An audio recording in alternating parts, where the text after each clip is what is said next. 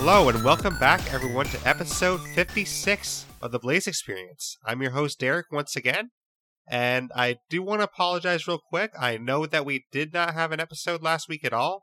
We were planned to have a Saturday episode about State of Decay, and that was the first time since episode 11 I missed an episode on Saturday, so I do apologize for that, but it was basically because Undead Trials was going on, and that did take up a lot of my time, and I was getting no sleep like all week. I had 24 hours of sleep for the whole week, so basically 3 hours a day. So that's kind of what happened there, and I figured rather than try to rush a bad episode, I would just do an extra one this week. So basically today's episode was supposed to be about Forza Horizon, but I decided to cancel that episode, and instead I'm going to do an extra episode on a recap of Undead Trials 2. So today's episode will be a recap of Undead Trials 2.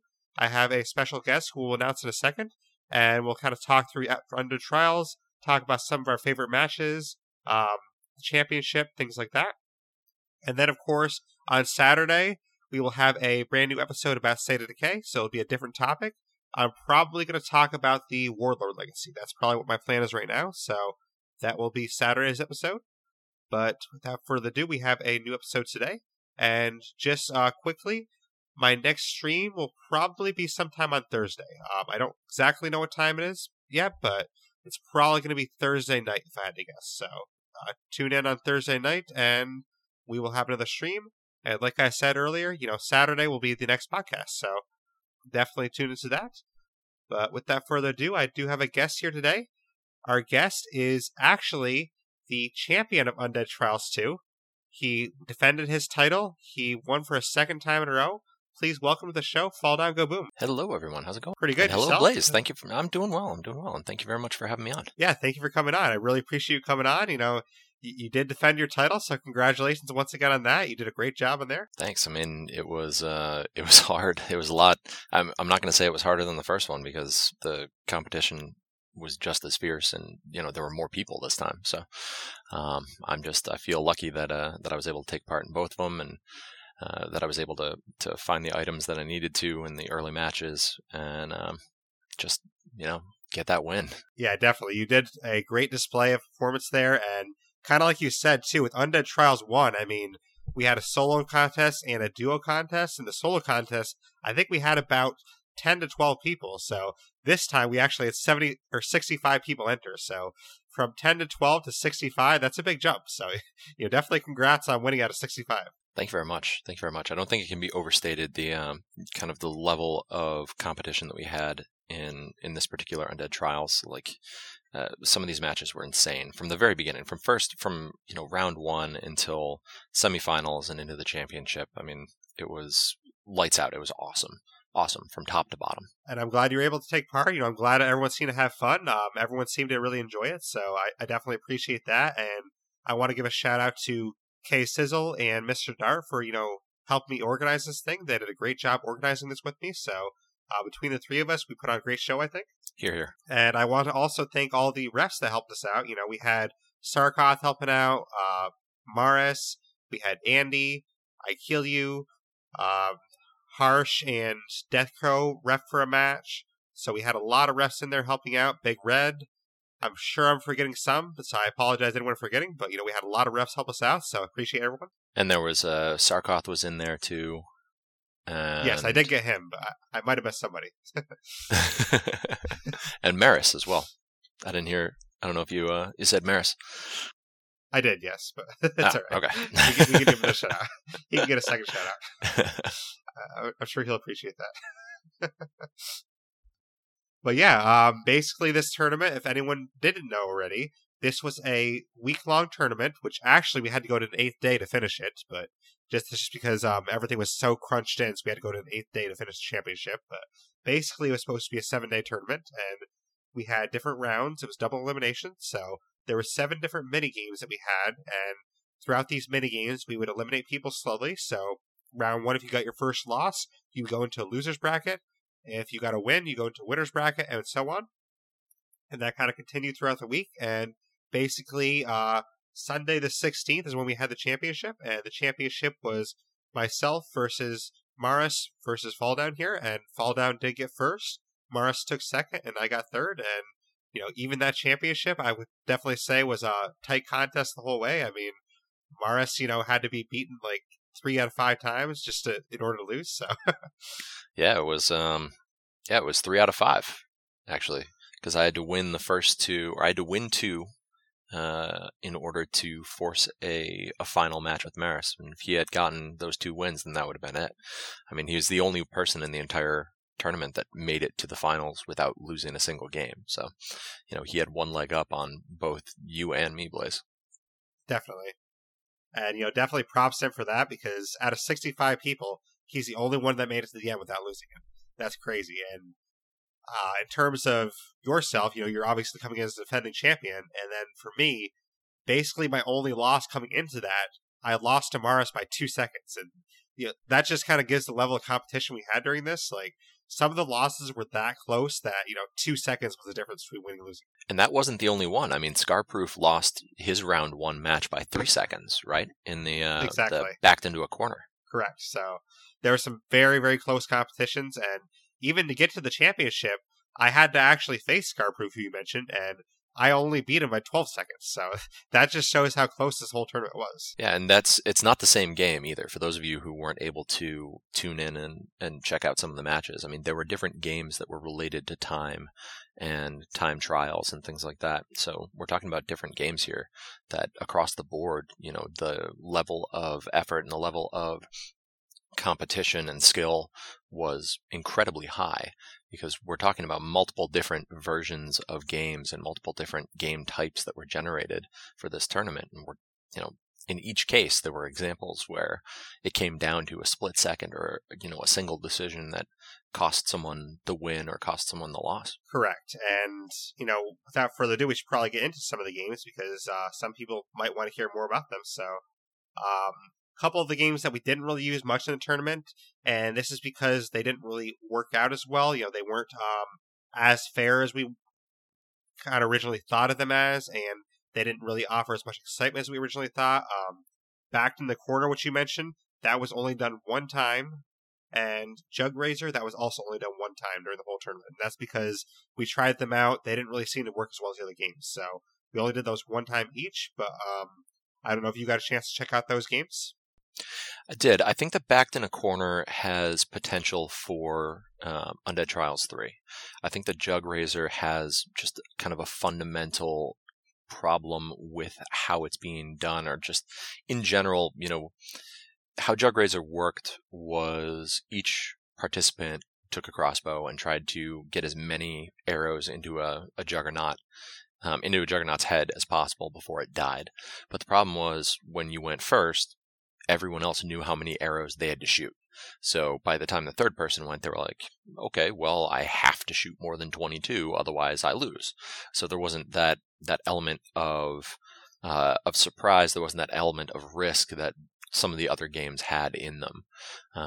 So I think that one's going to be hard to retool appropriately. It might be, a time trial for how quickly you can take them down with a crossbow or something along those lines, but just in and of itself, I don't know that one is. I didn't like that one that much. I think Backed in the Corner is awesome, and I think that with some retooling, it's going to be incredible for the next trials. I kind of agree with you too, and kind of like you were saying, Jug Razor. I mean, the problem with it is basically just like you were saying. If you go first, you're pretty much screwed. I mean, unless the other person really can't shoot that many into the Juggernaut, but like the one time we did it, I think the person had. Okay, I shot 20 in there, I stopped, and then the next person, okay, well, all I have to do is shoot 21, and then I win. Like, that's all I have to do. So they don't have to think about anything. All they literally have to do is just, okay, I know what number I have to hit. There we go, I hit it. I'm done. Like, and that's not really what we were kind of going for with games, so that's definitely a game that I don't think will be coming back. Backed in a Corner, just to give a little bit more context on this one, basically, there's a building in State of Decay 2 that is a 2-story building, and it only has 1 entrance, and the entrance goes up the stairs. And I kind of had the idea when making that game, why don't we put a horde in front of those stairs? That way somebody has to go through the horde and then get to an outpost to call time, and it's kind of a timed event. The problem, though, is that we've discovered that the zombies wouldn't actually go up the stairs because we were trying to lead them up the stairs, and the zombies wouldn't go up the stairs. So that was part of the problem with that. So we do have to retool it a little bit. I think there is a way to do like a horde-based time thing where you have to kill a certain amount of zombies in a certain amount of time. So I think it can be retooled. Just the game, based on how it was written, did not work as we wanted. Yeah, and you can see that in the game and other places as well. If you have the corner office base, whenever you have a horde, zombies are very, very hesitant to kind of go up to that top floor. They just don't, they don't like ladders. They don't like stairs. They don't like helicopters. There are a lot of things zombies don't like. But really kind of climbing buildings is kind of tops on their list. Yeah, it is. So, we'll have to look at that next time, and maybe we can try to lead a horde into a different area and try to do something that way. But backed in the corner the way it was written this time will definitely not be back, but it could be retooled to come back for Undead Trials 3. But we did have 5 games that I thought did work pretty well, and I think all 5 of those games will be back. Just some of them might be retooled a little bit to make them better. But out of the other 5 games, did you have a favorite game out of those 5? Oh man, I liked all of them. I'm not gonna lie. Me too. Just they all had different aspects of the game that they highlighted. The ICANN, both versions of ICANN, both the customized one that Sarkoth was running, and that you ran, or that K-Sizzle ran, and the ICANN where you kind of bet on yourself. Both of those were very unique and very fun because it kind of put it in your control, and you're fighting directly against your opponent in terms of just general skill. So that was one of my favorites by far. Yeah, ICANN was definitely the one that I kind of liked the most when I was designing it, because I like the original version. Not that I don't like the new version too. I like both of those versions, but basically the original version of ICANN is when we were kind of betting against each other. So say it's me, you, and K-Sizzle, for example. Then the referee will give us a challenge. They'll say, how many juggernauts can you kill in an hour? And then I might say, I can kill 3. And then Sizzle might say, I can kill 5. I can kill 7. Right, then you can kill 7. And then I go, well, I don't think you're going to find 7 in an hour fall. So then I'd be like, I challenge you to do that. And then if you don't kill 7, then basically you would be out of that round. You would get your first loss, or you'd be out of the tournament, depending if it's a loser or winner's bracket. And then if you do kill them, then I would get a loss because I challenged you and you did what I said you couldn't. Exactly. And for me, that version of ICANN that I was a part of involved finding rucksacks. So I was able to find enough rucksacks to meet my own bet, which gave me the win. Yeah, and I want to stop on that too, because out of the whole tournament, I thought that was one of the more impressive performances. Like, basically, it was a match between you, Andy, and Sarkoth, and I asked how many rucksacks did you find in an hour, and I forget what number Sarkoth started it at, but then you raised it to 15, and then Andy didn't want to raise it anymore, so Andy challenged you, and you actually found 15 rucksacks. No, it was 45 minutes, actually. That wasn't even an hour. So you found 15 rucksacks in 45 minutes with like 2 minutes to spare. So I was super impressed by that. Yeah, well, I mean, I didn't think that. So I believe Sarkoth said 5 to start off with. And in my mind, I kind of knew the map that we were on, and I knew where the restaurants were, and they were the key to my strategy. My strategy was to go to the restaurants, hit every single one of them, because food rucksacks are by far, in my opinion and in my experience, are vastly more likely to appear than any other type of ruck. So if you can find all of the restaurants and all the pubs in a map, then it's more likely to hit that number, to get that larger number. And I'd already, having thought about what I was going to do on this map, and when the rucks came up, I thought out like a path that I was going to take through it. I figured out a way to hit just about every single restaurant on the map, though I will admit afterwards, thinking about it, and I missed a couple in that first little area. But it was down to, I mean, even that was down to the wire. I think I got the last ruck with 2 minutes remaining out of 45. Yeah. So 2.5 minutes left. Yeah. You came out from behind the corner. You're like, Da da da. I got it, Struck Shack. Exactly. And I mean, but it goes to show, like, none of us, out of the four of us that were involved in that particular game, I would say a half of one of us thought that it was possible to do 15. And that half was me. And the other half of me said I just lost.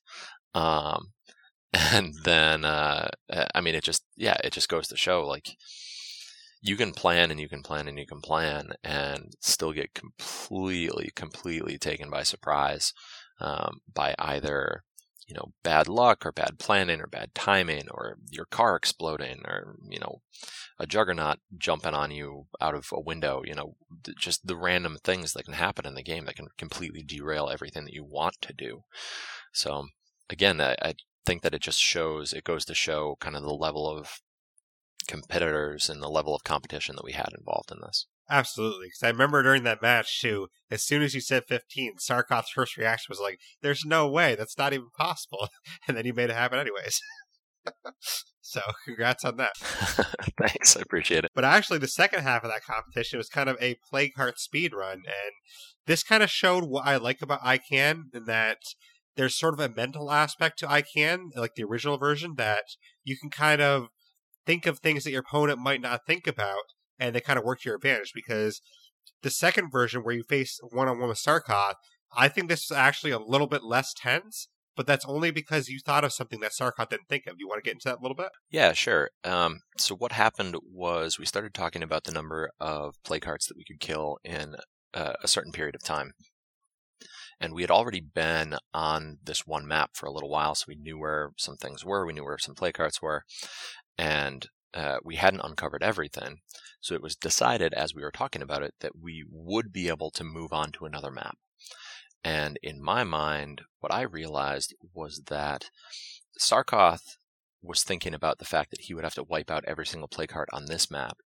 And in my mind, I was saying, okay, I will kill the play carts that I see, and then I'm getting out of here. I'm going to a new map. I'm going to just wreck that one.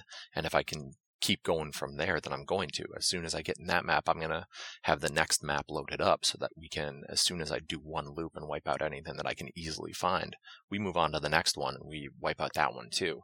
So when Sarkoth suggested that, he could do, I think he said 10 or 11, I think he said 11. I knew that he was kind of undershooting the total that was likely. So when I kind of eased it in there and just said, oh man, I don't know if I can do 12. I don't, just kind of butter it up a little bit. And I said, okay, I'll do 12. He immediately called me on it. He was like, I don't even know if I could do 11. We started the map, we started the match and started wiping out the play cards. And as soon as I wiped out I think the 7th, and I said, okay, we're moving to the next map, Sarkoth immediately realized what I was doing and just said, oh man, Fall, I think you got me on this one. I didn't even think about just bailing on a map early. So it was, again, it was just one of those things that I'm glad that I thought of it. And that's what I like about the original version of ICANN. Like, I know Sarkoth's not as big a fan of it, but I think it allows for those mental, back and forth that other games don't allow for as much. Because, say, like, a Finders Keepers or a Scavenger Hunt, which we'll get into a little bit, those don't really have a lot of mental aspects between you and your opponents. It's more like you mentally versus yourself. And I think ICANN is a little bit mental versus your other opponents, and I kind of like that. I agree. And I think that, the Finders Keepers is one of those where, like you said, it's more mental for yourself. You're looking at the map, you're trying to figure out where you can find different things. But, like you said, we'll get into that in a little bit. Definitely. But, the original version of ICANN, that's kind of why I like it. But we can kind of talk about the new version that Sarkoth created. And I played in this new version to get to the championship. And then in the championship, K Sizzle kind of adapted it as well, and he played it as well. So it basically was featured 2 times. It was once in the championship, and then I did this against Scarproof and Mr. Huge in the semifinals. And basically this new version that he made, it's where everyone's doing challenges, but basically he had a wheel set up, and he kind of spins on his wheel to get you 8 challenges. You have to do 8 of these challenges, as many as you can do in 30 minutes or 20 minutes, whatever the ref says. It was 30 minutes in both cases for us, but the ref could technically say 40, 45, whatever it is. And basically, these challenges, by themselves, they're not that hard for elite players. Like, it was things like CQC a play card, or CQC a Juggernaut, or CQC 2 Ferals. Just different things like that by themselves, most people in the tournament could do those things by themselves. But the challenge was actually doing them all within a time limit, because we had a 30-minute time limit to try and do all of them. And, the bane of my existence in both of these was flipping cars. So I could not flip cars for the life of me, but, you managed to pull that off. Oh, it wasn't just you, man. It wasn't just you. I mean, all three of us, especially in that last match, were having trouble with it. It was an exercise in futility for a good while. We're just rolling cars down hills, drive them back up to the top of the hill, roll the car back down the hill. Felt like, I was trying to make a snowman out of cars, just very, very poorly. But I really enjoyed kind of Sarkoth's Wheel of Pain that he had put together, where you would, you could watch on his stream when he clicked the button, it would spin the wheel and it would stop on CQC 2 Ferals. And, for those that aren't familiar, CQC in the game specifically is the close combat weapon. So there's a slot for a close combat weapon, and CQC in a feral means you only use that weapon to get 2 kills on ferals, which is incredibly difficult and can easily result in kind of serious wounds that you'll then be carrying through the rest of that challenge. If a feral dives on you once and gets you to the ground, that's going to be a permanent negative on your health and your stamina for the rest of that challenge. So it goes back into kind of that mental aspect of, okay, there's a feral over there, but we're really early on in this challenge. Do I want to take this risk of diving on the feral when I have no meds and possibly kind of gimping myself for the rest of the challenge, or do I leave it behind and hope that I find 2 more? Now, the finding a second one, or finding even a first one, ended up being another challenge for all of us, where right. So I didn't even find any. You only found one. So exactly, and that was another kind of part of the challenge is, okay, these are not that common, especially on a fresh map. So do you take that risk? Do you walk away hoping that you find another one and hoping that you can hop onto, a cell tower or something like that and spot one from a distance? And in the end, I believe you and Maris found 2 and were able to kill 2. But it was kind of a stretch for both of you as well, where it took a long time. No, actually, neither one of us did. You were the one that even found 1. So Maris and I didn't find a single. No, wait, no, Maris did find 2. Never mind. Yeah, he found 2 and he killed those, but he didn't do a different challenge I did. That's what it was.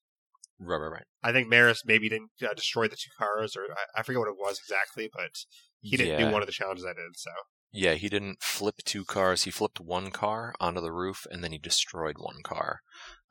So he missed those 2. And right. I thought there was one other one. He didn't. So one of the other challenges was to headshot 2 bloaters, and if you headshot a bloater, it just falls over and it doesn't explode. I think he headshot 1. I think so, yes. He partially did a lot of the challenges, but he didn't finish them. And I know one of the ones I didn't do was the play car, but that's because I wasted so much time trying to flip the cars. Like, I know, and I'm sure you know too, that I could do the play car part, just I was so focused on flipping cars, I didn't have time to look for one. So, yeah, that was a case of kind of gambler's fallacy there, where after the first 6 or 7 attempts, you should have just kind of moved on. But at the same time, you're like, no, this time, if I roll those dice one more time, it's bound to come up. Then it also didn't help that you had you were using I think a hatchback that had a rounded roof that makes it incredibally hard. Not even. I was using the survey car, so that's even worse. There you to go. Flip. Yeah, it's got a pointy hat on the top of it. Trying to balance a top. So right. But kind of like you were talking to me offline too. I mean, it's one of those things that, like, in these time-centered games like this, you just get focused on one little thing and you kind of forget the other elements, because both myself and Maris, we got frustrated at certain points and we kept trying to do things that we were losing time on. Like, if I was sitting back, like if I was watching myself play, I could have told myself, no, you shouldn't be trying to flip this card anymore. Go do something else. But in the moment, you're just kind of too focused on it, and I was losing so much time. And I know I told you this yesterday or the day before.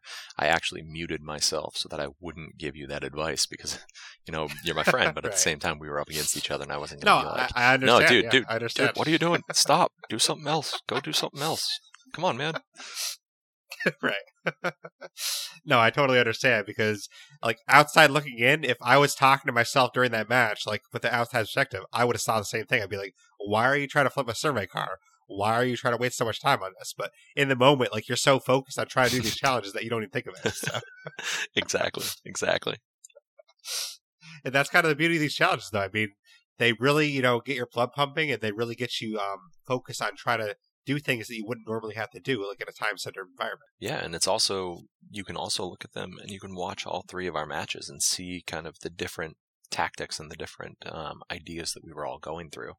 You and Maris were kind of sticking in one area, kind of scouting around and doing stuff in that zone. And in my mind, I was trying to cover as much territory as possible to try and find everything that I needed to.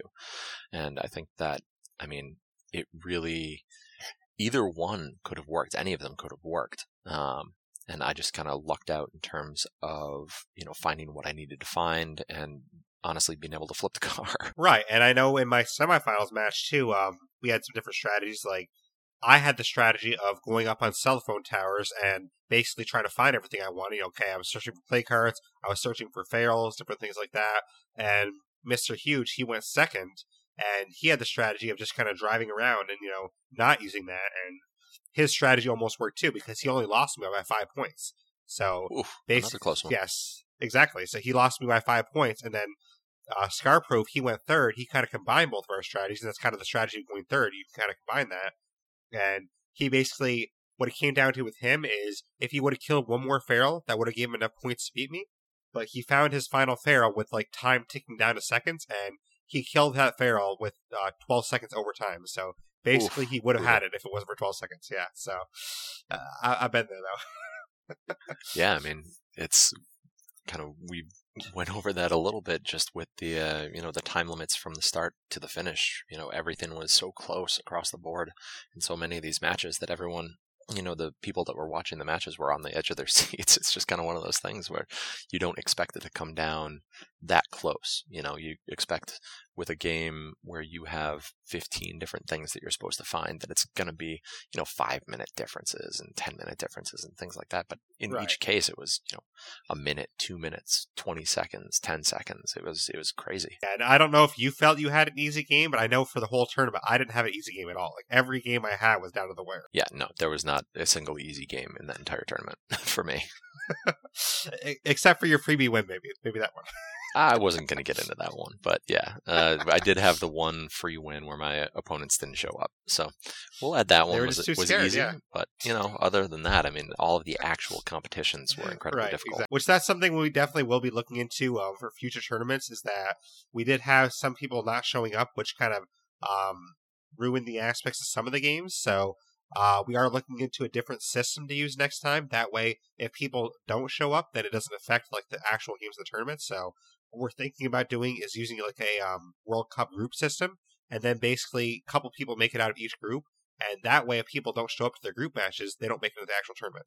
So makes sense. And it also, I think that it's just a case of, this was an online tournament that was, you didn't have to sign up with any, hard thing. You didn't have to sign a contract or anything like that, anything silly. It was I'm interested. Yeah, sign me up. And then life comes along and people just decide not to do it. So I don't know. I'm hoping that, moving forward for Undead Trials 3 and 4 and 5 and 6 and 7 and 8 and 9, 10, we'll have a heavier, involvement and a heavier dedication in the first couple of rounds. But, I'm sure that no matter how much planning we do or you do, there are always going to be a couple people that are supposed to play at X time and then just don't show. Yeah, definitely. And I understand when people have things come up and stuff, but it was frustrating that some people, didn't have things come up, and they you would see them online playing games and they still weren't showing up to the match. It's like, well, why are you online playing games? You're not even showing up for your match. But it is what it is. Yeah, definitely. And especially in some cases where, there wasn't a notification from the player saying, "Oh, by the way, I'm not feeling it. I don't really want to do this. I watched a match and it's Right. not, it's not something that I'm interested in anymore." It was more of the ghosting was kind of annoying. And it's just kind of frustrating for the other players as well, because if you put time aside for playing a match in a tournament, and then one person doesn't show up or two people don't show up, it can be incredibly frustrating. It can lead to that particular player having a bad taste in their mouth for future tournaments or for future online events. And that is definitely not what Undead Trials is about. It's not what this community in general is about. So hopefully moving forward, like I said, we'll have a more dedicated turnout from round one on. And that's, just to be clear, that is not saying that the competitors that did take part and go all the way to the finish weren't dedicated. I mean, the folks that signed up and then didn't show, or the folks that signed up and then didn't notify Blaze or their refs about the fact that the interest had waned or something else had come up or something along those lines. Definitely, because basically once we got to round 3, from round 3 on, it was very stiff competition. And I think from round 3 on, like round 3 started on Thursday, I think once round 3 started, we only had maybe 3 people not show up to a match the whole time, and all 3 of them were like, they had personal issues going on at the time. So, basically from round 3 on, it was pretty good. Just because we were doing a double elimination, we had to give people, their due time to actually jump in if they wanted to, because we did have a couple cases where someone completely ghosted round 1, but they actually showed up for round 2. So I wanted to at least be fair and give people the chance to show up, and it did actually happen with a couple people. Like Madroot, for example, he missed his first round 1 game. He forgot about the tournament, and then he showed up to round 2, and he actually won in round 2, and he made it to round 3. So that did happen in a couple cases. Well, I will say that you are a better man than I then, because I would have been pissed. Well, I tried not to get that way, but... And that's why you were in charge. I guess so, yeah. But we did have a couple other games we didn't talk about yet. We did mention Finders, Keepers, and Scavenger Hunt. So do you want to talk about kind of the difference between these games? Sorry, just had a sip of tea. You're going to have to kick it off. I'm having a coughing fit. Sorry. All right. So yeah, basically Finders, Keepers is a searching game, and Scavenger Hunt is also a searching game. The difference between them is Scavenger Hunt asks the players to find a list of items, where Finders Keepers asks the players to find one item, but find the most of it. So, for example, a classic Finders Keepers game would be find me some food rucksacks, and then basically the person that finds the most food rucksacks, they win. A Scavenger classic game would be, okay, I want you to find me a meds rucksack, I want you to find me a bandage, find me a snack, and find me a stack of ammo, or something like that. And then basically the one that finds all those items first, they win that game. So that's kind of the difference between the two. Exactly. And again, sorry about that. Just the cough is still sticking around a little bit. And I will say that, I enjoyed them both. What I enjoyed the most was finding the entire list of things, and having to find, one gun of one type, and then a med kit, and then a rucksack of parts or whatever. I enjoyed that a lot, because that meant that it was you used some of your map knowledge, in a more extensive way than in Finders Keepers, where if you knew you had to get a medical supply, you would go to one of the pharmacies, you would go to the hospital, you would go to something like that. If you knew you needed parts, you would go to a warehouse or a farmer supply, something like that. Whereas where you're just trying to get as many parts as you possibly can, what I kind of saw and what I kind of thought was going to happen with that was that you would search where you thought, and then you'd look at the map and be like, oh, that's right, there's that water pump down there that Sarkoth is in, and I'm gonna go down there, and oh, wait a minute, there's that warehouse over there that Blaze is in. I'm gonna hit that one up, because that's probably a good spot too. And I think that it was more limited in terms of like where you needed to go and where you really wanted to focus. Whereas if you have, 6 or 7 or 8 or 10 items that you're supposed to gather up, you're going to be hit in as many places as you possibly can. No, absolutely. And one of the things we didn't mention about these games yet that I think made them a little bit more challenging and a lot more fun is that basically the referee was always the host, and they would use the tethering ring to their advantage. So basically the ref would kind of be walking along the road, or some refs I think drove. I know when I did it, I always walked because I wanted to kind of slow it down for players, but basically the ref would be moving along a road or something, and you'd have to keep up with that ref, because if you didn't keep up with them, you were going to get tethered. Yeah, for my first match where Sarkoth was the ref, he actually gave us all trucks. So he gave us all the same car, and he was in a car as well, and he would say, okay, 3 minutes until we're moving to this zone, and mark it on the map.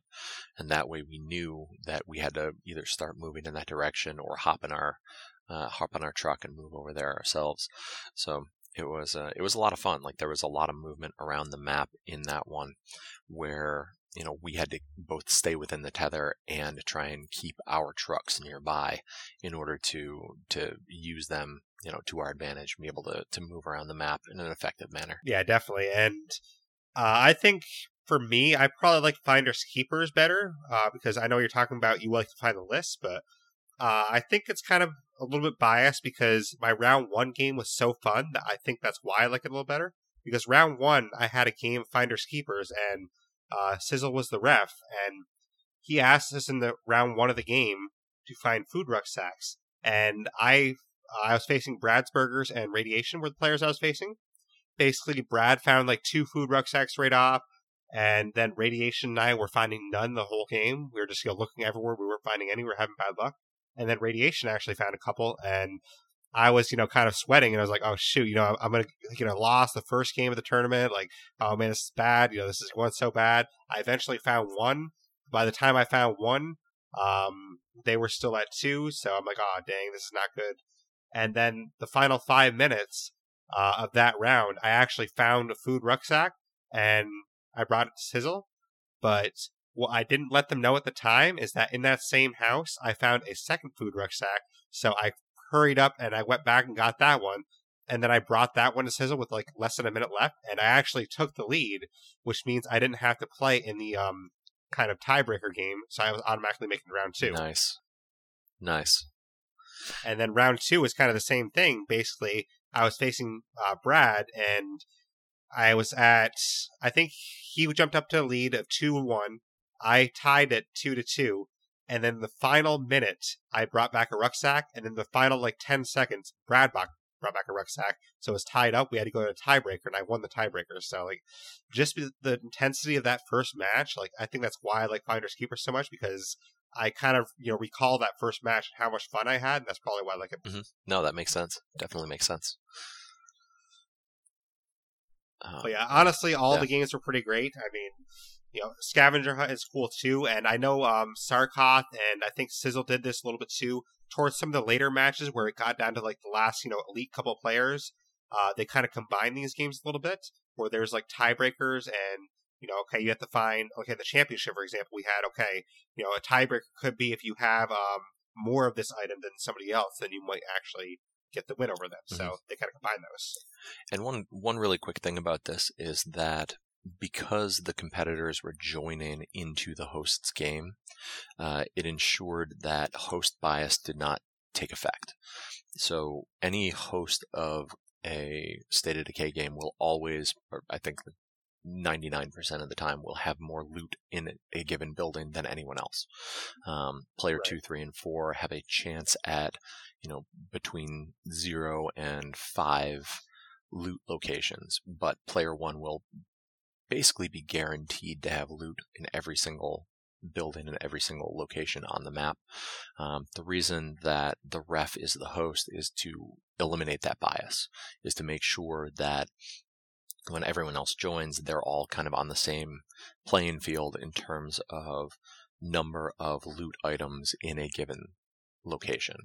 Whereas if one of the players was the host, that would give them a definitive advantage, both in tether, because it would mean that they would be able to limit where their opponents could go, and in just general loot availability. So I just thought that it was important to kind of point that out in order to just kind of demonstrate the amount of thought that went into this to ensure that there was a balance between the additional 3 players when trying to look for loot or trying to look for ferals or trying to look for, juggernauts or whatever. Absolutely. And kind of bouncing off that, too, we started to realize very early on that it was definitely more beneficial to have a fresh map for these games. So most of the refs would go to a new map before they start one of these games, because if they know they're doing a searching game, they wanted to give everyone a fair chance at a map, because sometimes refs, and not really their fault exactly, because they might not have known this already, will make it more of a point in the next tournament. But in the next tournament, we're going to make it a point that it has to be a fresh map for any searching game, because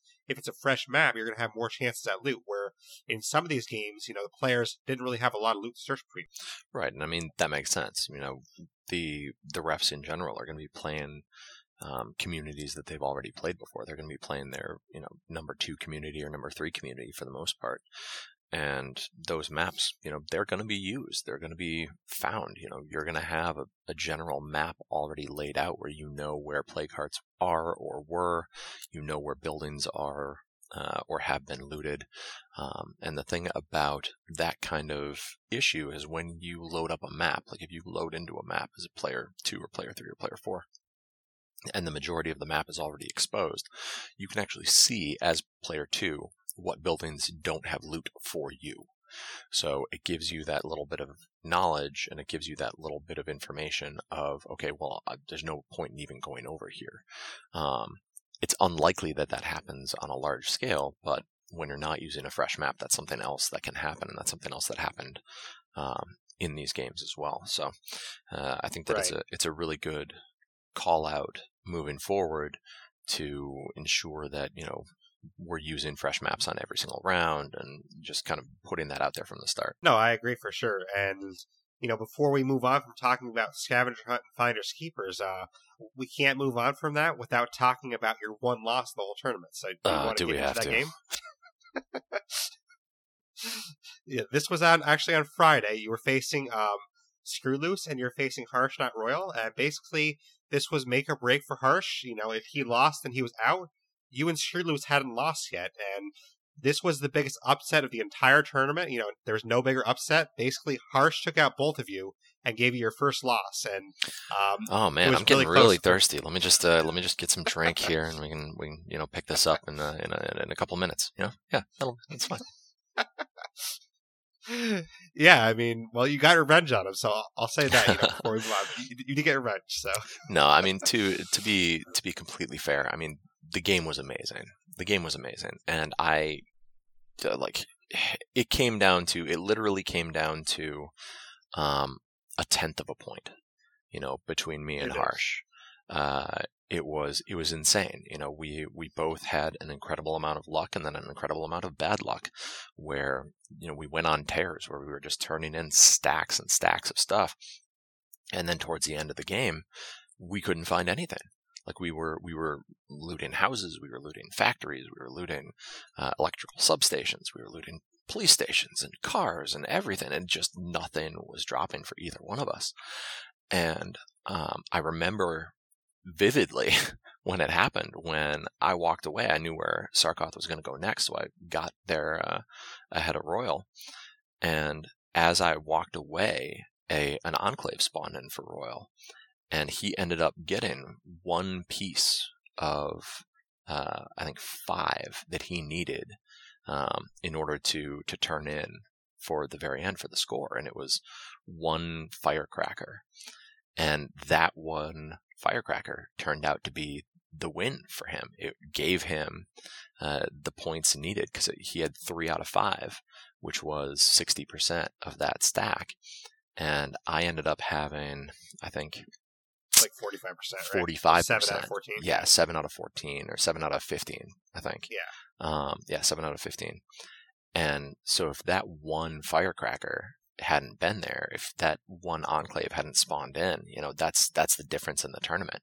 That puts him down to 40%, me at 45, and that's a win, and Harsh is out of the tournament. And, I mean, it was crazy. It was absolutely crazy that game came down to that small of of an event like that tiny thing. And that's kind of how Absolutely. that game works. It's, well, what if I looted that one house? I ran past there. There was one item left in there. What if I had searched that one? And there's a lot of second guessing afterwards. If you're like me and you think about everything. I definitely am. And we'll get into my game I second guess after, because we haven't talked about time trials yet. But when we get to that, we'll talk about my game where I second guess myself. I know in round one of that, though, I actually missed pretty much all of round one because I think I was like taking a 1 hour nap or something like that. And basically, Sarkoth, I know he was saying afterwards that Screw was actually in the lead at one point, but then you came back from behind. Was that true? Oh, yeah. I mean, I was out. I was out. I didn't stand a chance in that one. I was going to be out in the first part of that game because how it worked was we needed to put, I think, 5 rucksacks or 4 rucksacks into our truck before we could move on and start gathering other pieces of items. Before we could gather guns and parts and the explosives and all the other stuff that Sarkoth had rolled up on his wheel of pain. And I couldn't find any. Literally, like I could not find a single rucksack. I had Sarkoth move 3 times, like up and down the main road, in order to open up more buildings because I had looted literally every single item across that entire section of the map and hadn't found a single ruck. And so, the other guys are, they're done with their rucks, they're getting their items, they're turning stuff in. I'm just sitting here going, oh man, what a pain. I'm Undead Trials 1 champion, and I'm going to get knocked out this quickly. And it was the same kind of thing that you went through, where Right. It just kind of turned around. And once I got exactly, and once I got the rucksacks, or once I started getting the rucksacks, at that point, because I had already known the items that I needed, I'd filled my backpack. So I walked up to Sarkoth and said, "Here's number 5. Also, here's this, here's this, here's this, here's this, here's this." And it came down to I finished 5 of the 6 items, I think, in 2 minutes. And then all I needed was a couple of crossbow bolts, and that was it. And it was an epic turnaround that was reliant entirely upon my finding that last rucksack. And if I hadn't found it, I mean, that's it. Like I'm not moving on, or I'm not getting that win, and the entire story is different. So it was crazy. Like it was absolutely crazy. Yeah, and kind of like you talked about, that's exactly how I felt in round 1 too. I mean, because round 1 is like, oh man, I can't lose round 1. Like this is round 1 of the tournament. This is the first day. Like I can't lose this, and I was behind like the whole game. And in the last 5 minutes, I turned it around. So it's kind of the same story as you. Exactly. And that was throughout the entire tournament. There was stuff like that, and it was it was amazing. Like going back to kind of Scarproof, like he lost round 1 by 3 seconds, and then he came back and started winning. So it was fun. The entire competition was amazing. Yeah, and there were some close games like that the whole time, because I think there were some times too. I'm trying to remember the game, but I think it was a game that a small hedge was in that he won, where he was in a scavenger hunt game and he kind of played it differently. I think he was against Or thank you. Yeah, no, I'm pretty sure I'm thinking of the game against Han Solodolo in 10 meter. Oh, okay. Because I think he was behind in that game, and he actually had the strategy of kind of playing it coy, because the whole game he was behind, and basically Han Solodolo, he actually had 2 more rucksacks he hadn't turned in. But he was so far ahead that I think it kind of got to his head, like, oh, I have nothing to worry about, And then right at like the last minute, a small hedge comes in. He turns in all of his stuff at once, and then he's automatically tied. And brutal. I think Han didn't really think of that, because then afterwards Han's like, well, I have 2 more, and I think I guess Harsh was actually the referee for that one, but I guess it's like, well, you didn't turn him in time, so I guess sorry. Right. Oh, that's brutal. So basically, Han lost the tiebreaker. Brutal. But that also brings up another thing that was, some of the refs that were involved in this were competitors to start with, and they stepped up when, those gaps in that call went out. The bat signal went in the air, and the call went out of, are there people out there that are involved in the game that would like to ref or be interested in reffing? And I think that, to the credit of the community and to the credit of those that were taking part, I mean, I think that everyone that refed did an amazing job. Like, people really put their heart and soul into this, and put their communities into this as well. Fully sacrificing community health and community happiness within the game, definitely. in order to ensure that people had fun. I mean, there were games that I was seeing where the host or the ref had set up 30 cars for people to choose from, and that is a Right. giant pain in the butt. Like, that is significant time and effort put into planning a game that's going to last for an hour. So my hat goes off to everyone that stepped up and refed, and yourself and everyone else who refed in this, because it was, like I said, it was a significant time commitment that went into it, and I'm proud of everyone that did that and that took the time to help make this a success. No, and so am I. And I definitely appreciate everyone who helped out. I mean, kind of like you said, like at one point, I remember I was talking. I think it was like on a Friday or Saturday when the tournament was almost over, but I was talking to Sizzle. I'm like, yeah, my community morale is at negative 27 right now, because like I was so busy setting up games that I didn't have any time to focus on my community at all. So like I was switching maps all the time. Like I had nothing built at base. Like so my community like hated me. So Yep, it was kind of funny. And that was kind of the story across the entire tournament was, the people that were setting these games up had run out of parts, they'd run out of weapons, they'd run out of cars, they'd run out of all this stuff, and even in the championships, Sizzle ran out of influence. Exactly, so. He ran out of influence, so we couldn't call in cars anymore.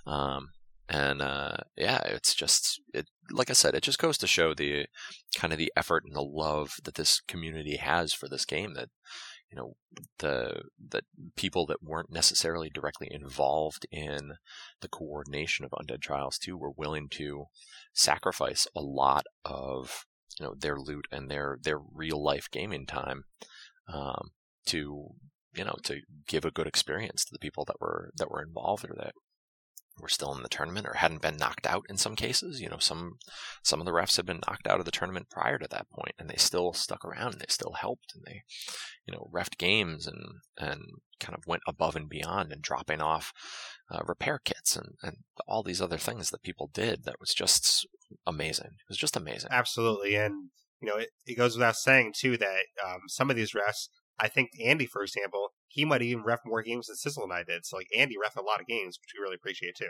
So thank you, Andy, for that. Oh yeah.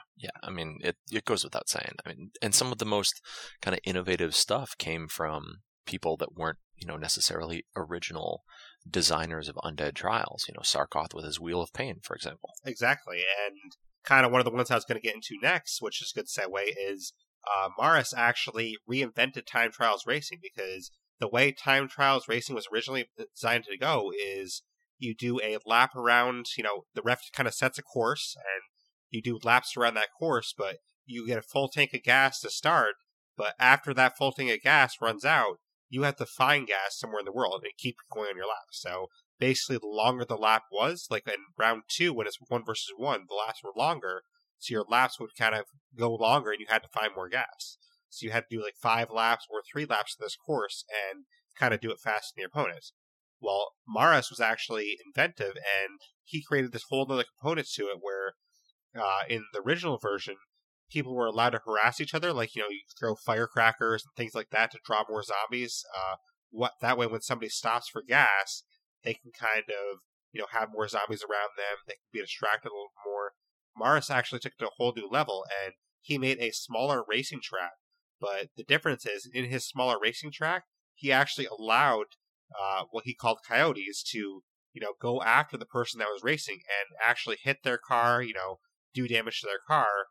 And it made it a lot more interesting that way, because it was a smaller track, so you didn't have to worry about the refueling aspect as much, but you had to worry about people hitting you, knocking you off course. So people could set traps for each other and things like that. So I actually played that game a couple times, and it's actually a really fun version. So, we definitely appreciate people like that were innovative. Maris did some innovations there. Sarkoth did a lot of innovations. Andy did some innovations with Demolition Derby, which we'll talk about next. But, the time trials racing, I think, was really innovative to a new level. I agree. And I think that, both aspects or both style of game have their positive sides too, because in the finals we had a general time trial where we raced around the entire map. And I really enjoyed it. it was a lot of fun, and it really kind of focused on the driving aspect and how good you were in terms of knowing the map and making the turns and kind of just, standard time trial stuff. But in the kind of combative time trial Coyote version, it ensures that everyone is involved in the entire time and kind of gives your opponents a better chance to really negatively impact your score and your ability to complete that challenge. So I think that they both have definite merit for, Undead Trials 2, 3, 4, 5, 6, 7, and 10. Absolutely. And kind of one of the things I'm going to look into, with Sizzle and other people is some of these new versions, like say Maris's, Coyote version, like Roadrunner Coyote version, and maybe like Sarkov's version of I Can. Like I might actually make these just full games by themselves and keep like, okay, you can either play original I Can or you can play new version of I Can. You can play original time trials or you can play the new version of time trials. And I think they might serve well as their own games. That way the original is still stay intact. We also have the new versions too. I agree completely. And I think that, it's something else that you can look into, moving forward, and something else that can be looked into for, having or allowing the individual competitors to make that decision or to have input into the decision around kind of the games that might be played. But that's a completely another discussion for, future days. Definitely. No, and that's kind of one of the things too. I mean, we're definitely looking for more people to help out next time because we did have some people that were supposed to be helping out more in this, but they just had real life come up. And for example, yourself, you were supposed to ref a couple of games, but obviously you got pneumonia, so we don't blame you for that. It happens, but hopefully it doesn't happen again to anyone. Hopefully it doesn't happen again. That would be disappointing. But then one of our organizers, Mr. Dart, basically, once round one ended, so like Monday, basically, he had to drop out of the rest for personal reasons, and we didn't have Mr. Dart for the rest of the tournament. So basically, Kay Sizzle and I were doing everything on our own from Tuesday on. So that was a little bit difficult. And then another one of our people that was going to ref more for us was Rabbit, but Rabbit had internet issues all week, so we kind of lost some key cogs that we were planning on, but. It just kind of goes to show, how great the community is, like you were saying, because we have people step up that before this tournament, we didn't really know as well. Like, for example, I Kill You, he stepped up a lot. Andy stepped up a lot. We had people stepping up, like even Death Crow covering a game on short notice. Harsh covered one game on short notice. So we had people stepping up like these people that they weren't really planned to step up as much as they had to, but when the time arose, they actually stepped up and helped. So we really appreciate that. And it just kind of goes to show that, next time we're going to have these people that stepped up this time we didn't expect. And then hopefully, next time we'd have people like Mr. Dart, yourself, and Rabbit actually able to help out. So we'd have a lot more covered. Exactly. And that'll let you have more than, 12 hours of sleep in a week. Yes, hopefully. If you want to. Well, because one of the things in Undead Trials 3 that I definitely want is I don't want to have to ref a lot of as many games as I did myself because I love reffing the games, but I do feel that as an organizer, I kind of want to be there to watch the games and kind of provide guidance or, handle issues as they arise, because there's a couple times during the tournament that issues were coming up, but I was also the scheduled ref for the next game. So it's like, well, I have to ref, but I also have to, do the organizer stuff. So like, it was kind of a pickle that I was in. So I'm hoping that I don't have to get into that pickle as much next time. Well, you handled it like a champ. So I would say that, if those things did come up or if those events did come up, I, for one, didn't really notice them. It wasn't something that came across as something that was incredibly invasive or problematic from a participant standpoint, from my side anyway. So, well done. Well, thank you. I mean, I know the I Can game you did against Sarkoth and Andy, like, that was one of the times we had an issue, really, because something came up with Sizzle. He was supposed to ref the other game that was happening at the same time, but unfortunately, he had some issues come up where he couldn't do it. And it just so happened that in my last game before that game, Harsh was one of the competitors. He was still in the party chat with me. He's like, well, I can ref it if you want. And, so Harsh stepped up at like, a couple seconds notice and he refed that game for us. Exactly. And Harsh is a good guy. He was a crazy hard competitor. He was freaking awesome. I'm glad he took part. Absolutely, and he made the semifinals, and Oh yeah, making he the almost kicked my semifinals is butt. huge. Yes, He did kick my butt. he did. But we do have one other game we didn't talk about yet, and that's Demolition Derby. And this was kind of, I noticed, I don't know if you noticed this as well, but I noticed a lot of the refs that kept reffing, they kind of had like their signature game. Morris had his like Coyote Time Trials Racing. My signature was kind of like I Can. It seemed like Sizzle liked to do a lot of Finders Keepers or like scavenger hunt stuff. And then Andy's kind of signature game was Demolition Derbies. And Oh yeah. you actually got to participate in one of those. So you want to talk about that? Sure. And this was a demo derby, and it's on my channel. I'm sure it's on Andy's as well. Where we actually had an early start. We started playing through. We had some rules clarifications that we needed to go through, because we started off with being allowed to get out of the car and kind of throw small explosives at each other. So if Andy and Harsh were going at it and were slamming into each other, I could hop out and throw a Molotov or something along those lines. And unfortunately, that kind of led to other completely legal tactics that didn't fit with kind of what we were going for a demo derby. So we rebuilt all the cars, restarted, and went back in, and we were in the quarry area, and the three of us just crashed the absolute crap out of each other's cars. It was amazing. And there were points where the physics would take over, and head-to-head smashes would send a car up over a building, that kind of stuff. And it was a clip fest is what I like to call it, because there was one point where after Harsh had been knocked out, he was given permission to kind of shell into the play space, and he hit me with a random explosion as I rammed into Andy, and Screw, and ended up flying all the way over the top of the factory and landing on the other side of the factory. So it was a crazy event. It came down to the wire, actually, where Screw actually ran out of gas as I was kind of hitting him into oblivion. And I had my last car left, and it wasn't smoking, and I still had some gas left. And we called it at that point, because he just, he had no more functional vehicles, and I did. But it came down to it. Like, it came down to the wire. And it was crazy. Like, the selection of cars mattered.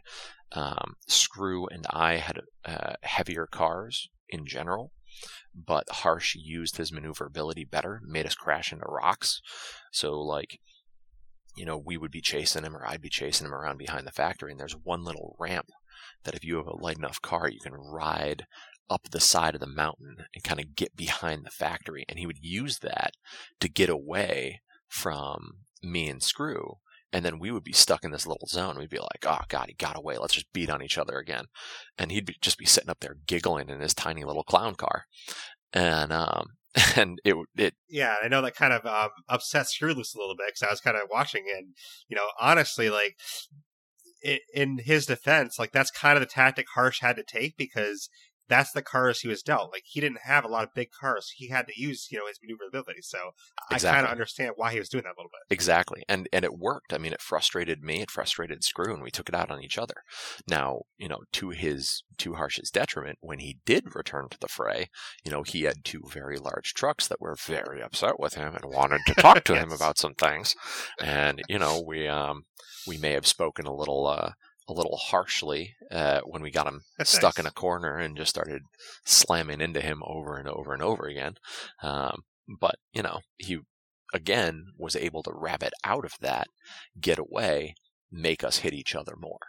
So I think that, he played the hand that he was dealt incredibly well.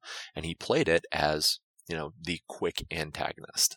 He was the one zipping around. He was the one making us waste our fuel going after him when we, in our minds, we should have known we couldn't catch him.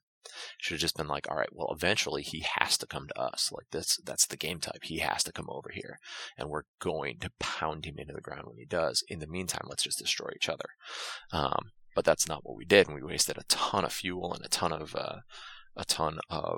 kind of, car hit points, as it were, ramming into each other and ramming into, the terrain itself, and wrecked cars and getting hit by random explosives and stuff like that, and zombies and all that. So, I mean, he played it about as well as he possibly could, given the cars that he had drafted.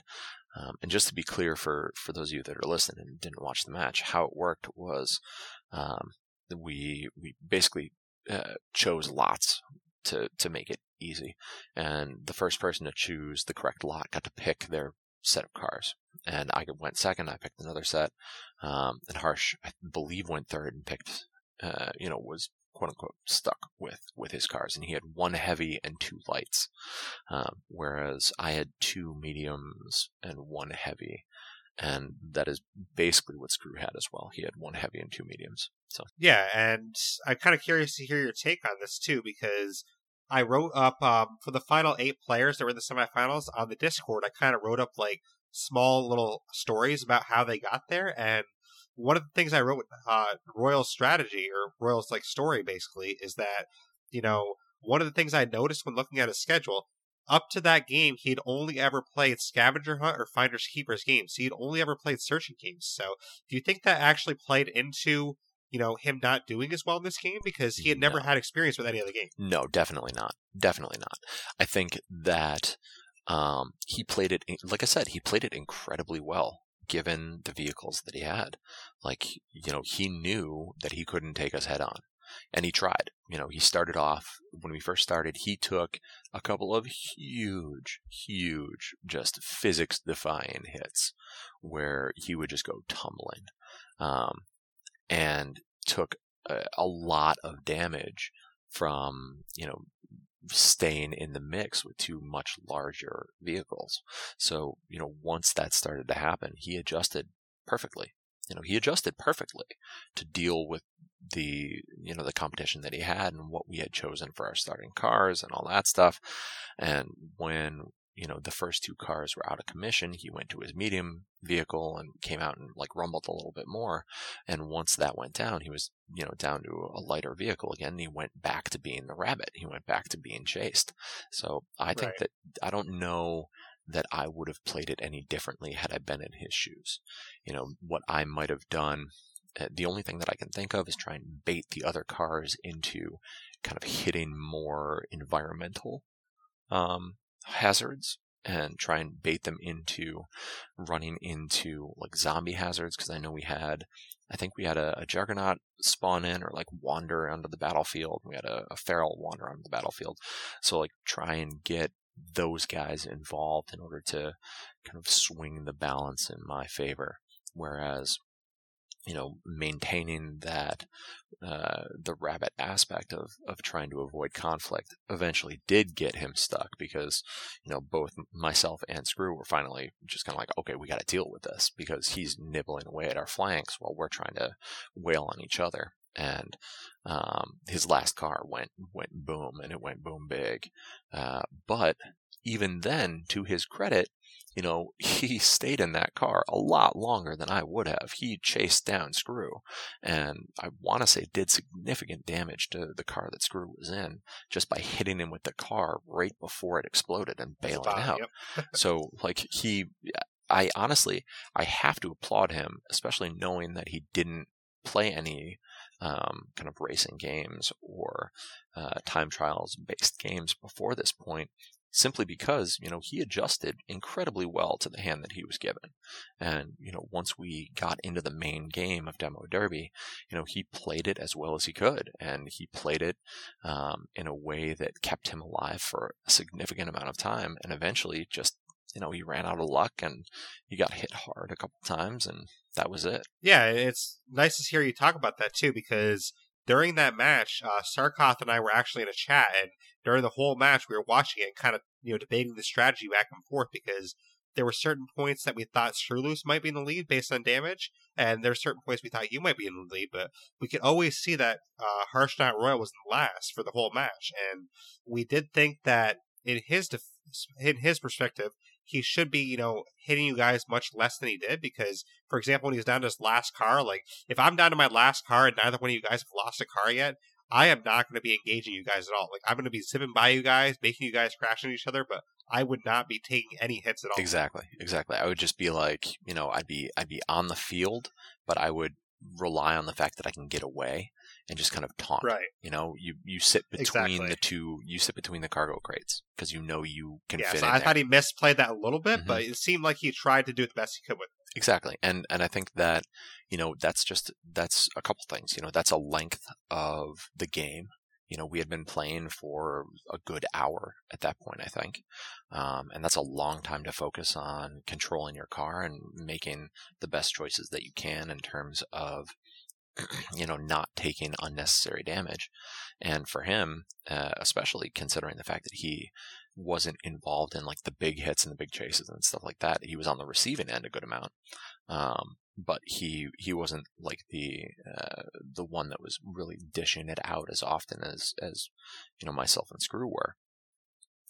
That can wear on you too, because you don't. Sometimes you want to be King Hippo and you don't want to be Little Mac, and I think that that's what it came down to. Is he got into that mindset of well, I want to be King Hippo, I want to run him over for a little bit, right? And he did. He hit me a couple times where despite the fact that in real life my truck would have pancaked him. He hit me in such a way that I went flying backwards and put me in real risk of, an inadvertent explode just from rolling over onto the rocks and stuff like that. So, yeah, I mean, like I said, there were aspects of it that could be changed, but it all wears down on you after a while. You just want that hit, you want that satisfying, you want the, where's the ground shaking kaboom, that kind of thing. Like you've been playing this and you just, I want to watch him fly. Let's hit him hard and watch him fly. And I think, after an hour of off again, on again, demo derby, like that's the kind of thing that can wear on you. And so I think that maybe, that might be my only criticism, is maybe he fell into that trap. But overall, I mean, 99% of the time, his tactics in that match were spot on. He was at the end of the day, I mean, this is all going to be stuff that he can use for Undead Trials 3, because he has already said he wants to come back. So if he comes back, he's already going to have this experience in Demo Derby that he can use that next time. Exactly. And that's another thing. Like that's, now that we know kind of what some of the games are, you can train yourself too. Like in your game, you're playing by yourself and you're like, okay, well, now I know that we're playing Demo Derby. Maybe I start fishtailing a little more. Maybe I start swinging the tail of the truck around in order to get that hit on the Juggernaut, in order to get the hit on that Feral. And doing that kind of thing in game trains you. And I know it's really kind of silly to say, but it trains you to be able to, react to the situation in a tournament where, a giant truck is coming at you at full speed and you don't want to take that hit head on. Like if you can take that hit on your tail, that's way better for you and way worse for them. And if you can, fishtail your back end into the front of their truck, like that's going to be beneficial in the long run. Or even better, if you can move out of the way and let them hit the rocks. Exactly. That's even better. Exactly. But the only thing, I know you definitely did walk away with that with the win, and you actually made the championship. But the one thing that I will say that Sarkoth and I were debating during the match is that during that match, it did look at certain points like Screwloose might be in the lead, and we were kind of questioning how much you actually were going after Royal, because it seemed like in your position, it wasn't smart to go after him, because Screwloose actually had a big boss that was, giving you a lot of trouble for most of the match, and basically it didn't stop giving you trouble until it ran out of gas. But essentially what we were thinking is that you should be trying to team up with Royal to go after that big boss, but instead you're going after him. So do you want to talk about some of your strategy with that? Yeah, sure. My strategy at that point in the match, I still had my repair kit and I still had my gas can, and I hadn't grabbed my largest, heaviest car yet. So in my mind, I knew that Screw had already used his gas. He'd already repaired the big boss, which meant that the amount of damage that it could do at that point was limited by the amount of gas that it had left. And by avoiding him and by going after Screw, I was actually saving my car for his future vehicles. Because the big boss it's the big boss. Like, you're not, unless you're teaming up on him, it's not going to go down easy, and it's going to take a ton of damage. It's with the giant plow in the front, it's going to mitigate everything that you do to the front end, and he just has the ability to just, plow you. Yeah, he'll just hit you, and you'll go flying. There's nothing you can do. So, considering that, that the plow and the fact that it's the big boss means that even if I fishtail my rear end into him, it's not going to do any damage, or it's not going to, the damage is going to be negligible. He wasn't going to hop out of that thing and switch to another car.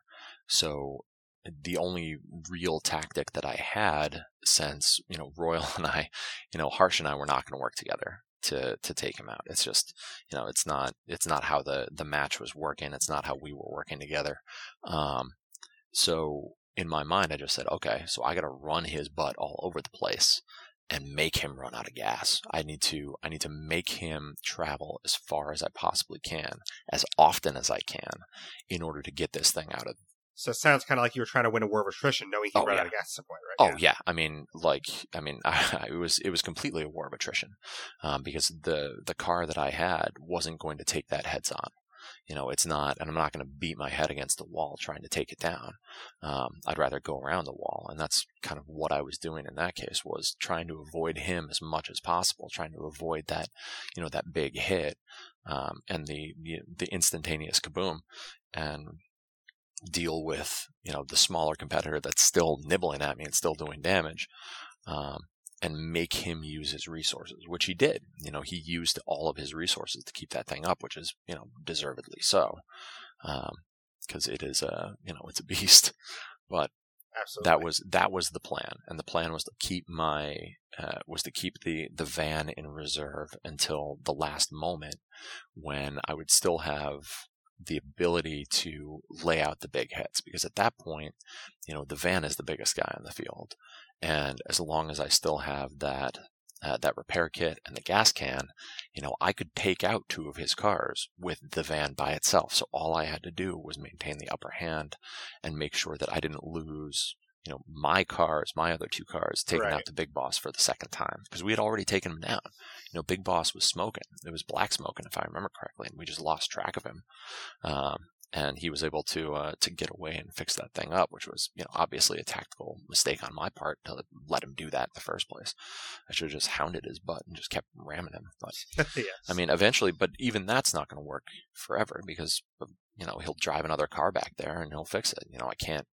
I can't hound him continually throughout the entire game, because that's just, A, it's not the way that I play, and B, it's not really fair to him or to Harsh to ignore Harsh entirely just to take on Screw. So I felt, in the moment, and even thinking back on it, that really the best plan was to kind of go with what I was doing, which was, give Screw a couple of big hits, do the head on every now and then to keep his interest.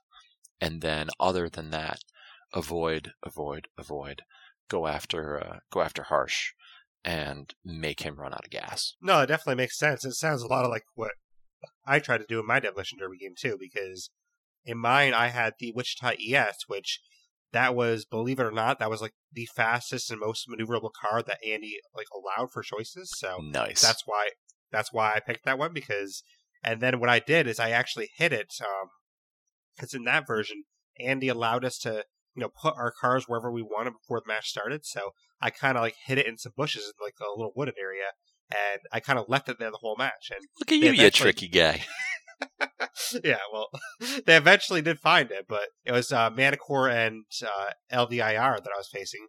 But basically my strategy with that was to leave that card there the whole match and never touch it, kind of like what we did with Bandito, because my thinking was, I'll just use the 2 cars I have, because we all got 1 Bandito, and we all got, 2 other cars besides that, and I'm like, I'll use the other 2 cars I have, and I'll kind of use those to get the upper hand, and then if I really need it at the very end of the match, I'm going to have that Wichita waiting for me, and I will absolutely be the most maneuverable person in the field. So if, push comes to shove, I'm going to have the most maneuverable car at the end of the game. And that's kind of what I was thinking. Yeah, and I mean, that's definitely, so you actually did kind of the reverse Harsh.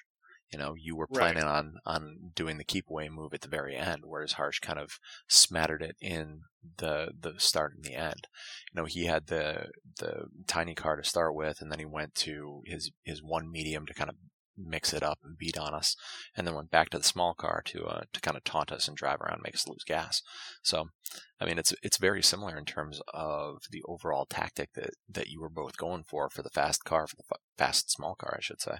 And I think that, it goes to show that it's a viable option. You just need to keep taunting your opponent and get them pissed off so they don't focus on what you're doing. Right. Just the difference with that match, though, is Andy actually had to start out to where how your match started out, where you could actually get out of your car and throw bombs and stuff, and that wasn't placed for the whole match. So at the end of the match, it basically came down to eventually sudden death, where it was me versus Manicore, and at the end of the match, we basically were both out of our cars, just slinging some bombs at the end of the game, and I beat him by a couple seconds for that. So. That's crazy. That's crazy. Yeah, well, I mean, that kind of led into the start of our match, where we were driving around, and then we looked over, and Harsh was just standing outside of his car. He wasn't even in his car, just chucking grenades at our cars, and we were both, Screw and I were both kind of like, whoa, whoa, whoa, whoa, whoa, this is demo derby. This isn't stand outside and destroy other people's cars, because there's no way to mitigate that. Like, you can't kill the other player. So it was just one of those things in our match that didn't really sit well for myself or for Screw. So we just needed to kind of pause the game and just say, all right, let's all meet up. Let's talk about this. Let's figure out what we want to do here, because it doesn't seem like, it fits in the expected rule set for something like. And I definitely understand that. Just at the time with our game, that was the rules we had in place, and we kind of just went with it because that's the rules that were in place. So, like, we all were, fine with playing it out the way it was played out, and we just played it out that way. So, I mean, I definitely understand what you're saying. It's not like classic Demolition Derby, but that was kind of the rule set we were given. So, like, we were like, all right, well, let's play it out this way. And I actually got off to a disadvantage for a while, but I ended up, coming up with a strategy to come back into it, and basically I made it to where I could get a sudden death, and then I got a sudden death, and I won sudden death. Mm-hmm. No, I mean, it definitely, it's a fun version of demo derby. I think that the problem that I ended up having with it on the map that we were on was that, I mean, there was a resupply point in the edge of the map where you could just stand there, grab grenades, and chuck them onto the field endlessly. If you had 500 grenades in your enclave or in your community, you could just stand there and literally never I think that's stop. where the difference might come to play, because we didn't have that resupply point. Like, there was still an outpost like far away, but it was pretty far away because we were actually in the lake for our match, and in the lake, like, there was nothing around us that we could really resupply. Like, he allowed us to search a little bit, but as you know, around that lake, there's not really a lot to search. Like, there's that one refueling station, that's about it. So we could search if we wanted to, but it was basically, if you're going to get out chuck bombs, you basically had to come with what you had on you, and that's pretty much it. Right, and that, I think, is kind of a good limitation on that game type, and I think that's something that should be reviewed for Undead Trials 3 through 10, 15, whatever, because I think that it does give that little extra, oomph to a demolition derby where, those guys are fighting together. Let's hop out and hit them with some bloater gas, or something equally nasty. And it does make you keep an eye on all three competitors, because, that third person could be doing something super sneaky. And as long as you're all kind of working with the same stuff, then it's not a big deal. Yeah. And what it actually came down to is basically I had a better bomb type than Manicore had, because I guess, I don't know if he just didn't think of this bomb or what, but I was using field bombs at the end, and that's how I beat him by a couple seconds, because my field bombs exploded and set his car on fire. So, my field bombs did better than his. Like, he was using like firecrackers and grenades and stuff. I'm like, that's not going to work as well in the water. I'm like, I'm just going to use the field bombs and set you on fire. Nice. Kind of like you were saying with sneakiness too. That's kind of how we got to sudden death, because I thought I had 2 cars left at the end of the match, and then he blew up one of mine, and I blew up one of his, and I thought I had 1 car left, but it turns out that I guess at some point in the match, my Wichita ES that I had like hiding in the corner I guess he walked over that and like just blew that up on foot, but I didn't never know that. The ref didn't never know that. Like Andy was the ref, like, and Andy kind of ruled. Well, I mean, if I didn't even know about that, like that's not really fair. So that's why he made sudden death because Manticore never made it known that like anyone ever blew that up because like you have to know if your card's blown up because I was making the point like my entire strategy changes if I know that card's blown up. So I mean, so that's why we went sudden death. Yeah, makes sense. So Manticore's like, oh yeah, sorry, I probably should have said something. My bad. No, yeah, and I think that also comes to the kind of fleshing out the rules for future undead trials is, do you have to tell someone if you're using explosives, if you are in a Demolition Derby explosives game, do you have to tell everyone? And can you use explosives on parked cars? And, just little stuff like that, and little stuff that, we wouldn't think of or that you wouldn't think of in terms of kind of adjusting not even adjusting the rules, like you're playing within the rules. And that was kind of what I said in our match to Harsh. It was like, yeah, you're playing within the rules, but at the same time, if you're not leaving the resupply point and there's no way for us to actually hurt you, it changes how the game is going to be played, and that was what happened in our game is, we had to, like I said, we had to sit down, we deposit, we had to have a chat, reset, and because of the placement of that resupply point, we had to take explosives out just because it wasn't. Yeah, that sounds very fair to me because, like, in our match, we didn't take it out, and I think it makes more sense not to take it out in our version because we were at a different area. The lake, there's not really a lot of resupply points at the lake, so. But another match that I had that was actually pretty close, I know you know this one a little bit, the one I had versus Maris, that's where I got my only loss before the championship, and this is what I alluded to earlier with the Time Trials Racing.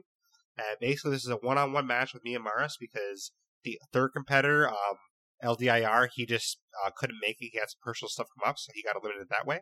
But it was basically myself versus Maris, and along with you and Screwloose at the time, we were the only 4 players left without a loss. And we already know how you and Screwloose went, but basically I got a loss to Maris, and that's how Maris became the only player left without a loss. And my match with Maris, it was a Time Trials Racing game where it was like sort of a Coyote versus Roadrunner rendition, but Sizzle put a twist on it where you have to get as many laps as you can get in the time that you're given. But the twist he put on it was you also have to find 25 parts during that time. So basically, if you didn't find 25 parts, then none of your laps count. So like, say I did 100 laps. If you didn't find 125 parts in that 100 laps, then you get 0 laps. That's kind of how it works. So you had to find those parts at some point, and Maris went first.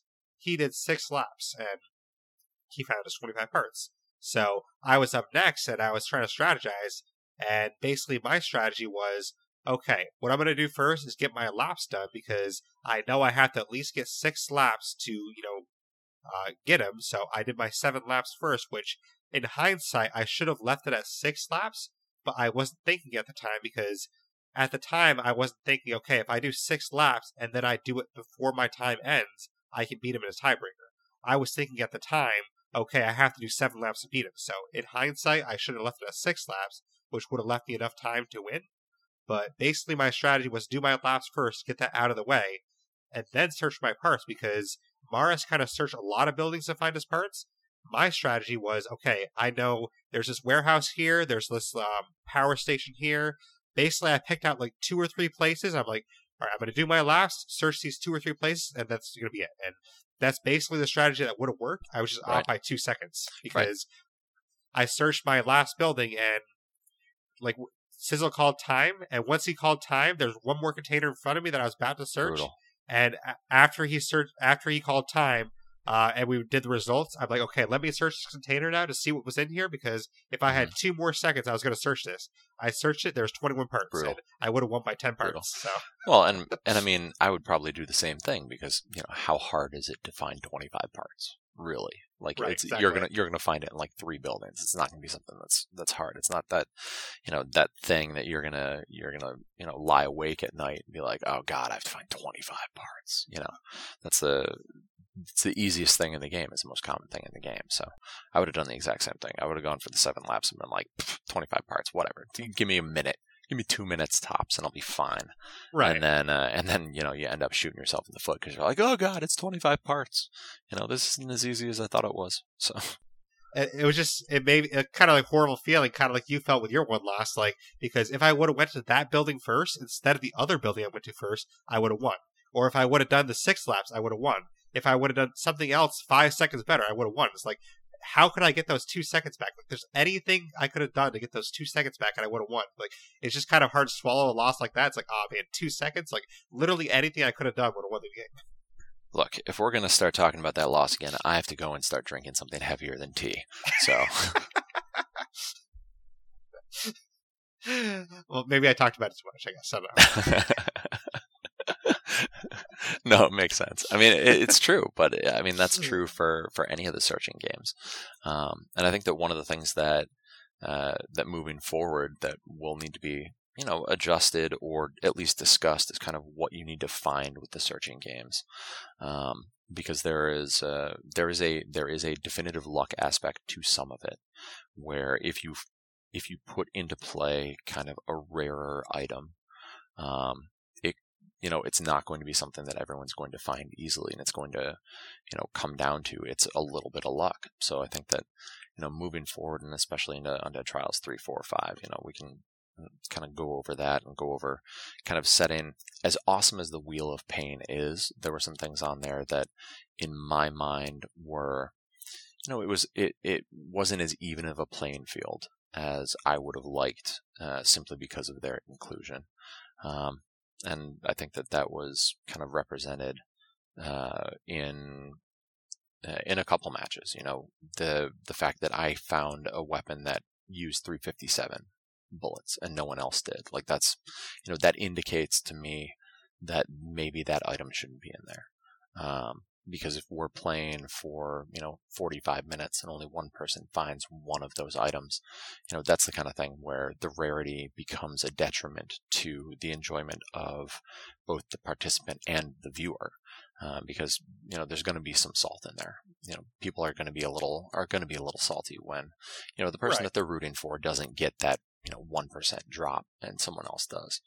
So there isn't much you can do about it, but, I think that, it's at least worth a discussion moving forward, to try and definitely. mitigate I mean, we some didn't of talk that. a lot about the championship itself yet, but we did have that in Game 2 of the championship where you and I were both finding hygiene items. We kept finding hygiene. And Maris just so happened to find the food item that he... Right, and that's not to take anything away from him. I mean, he found it. He ran through the, the same Definitely, distance that we did, and did arguably more buildings than both of us. And it just, he found those items, and props to him for finding them, because that's freaking not easy. I honestly thought we were going to go for the full hour, and none of us were going to find either one of them.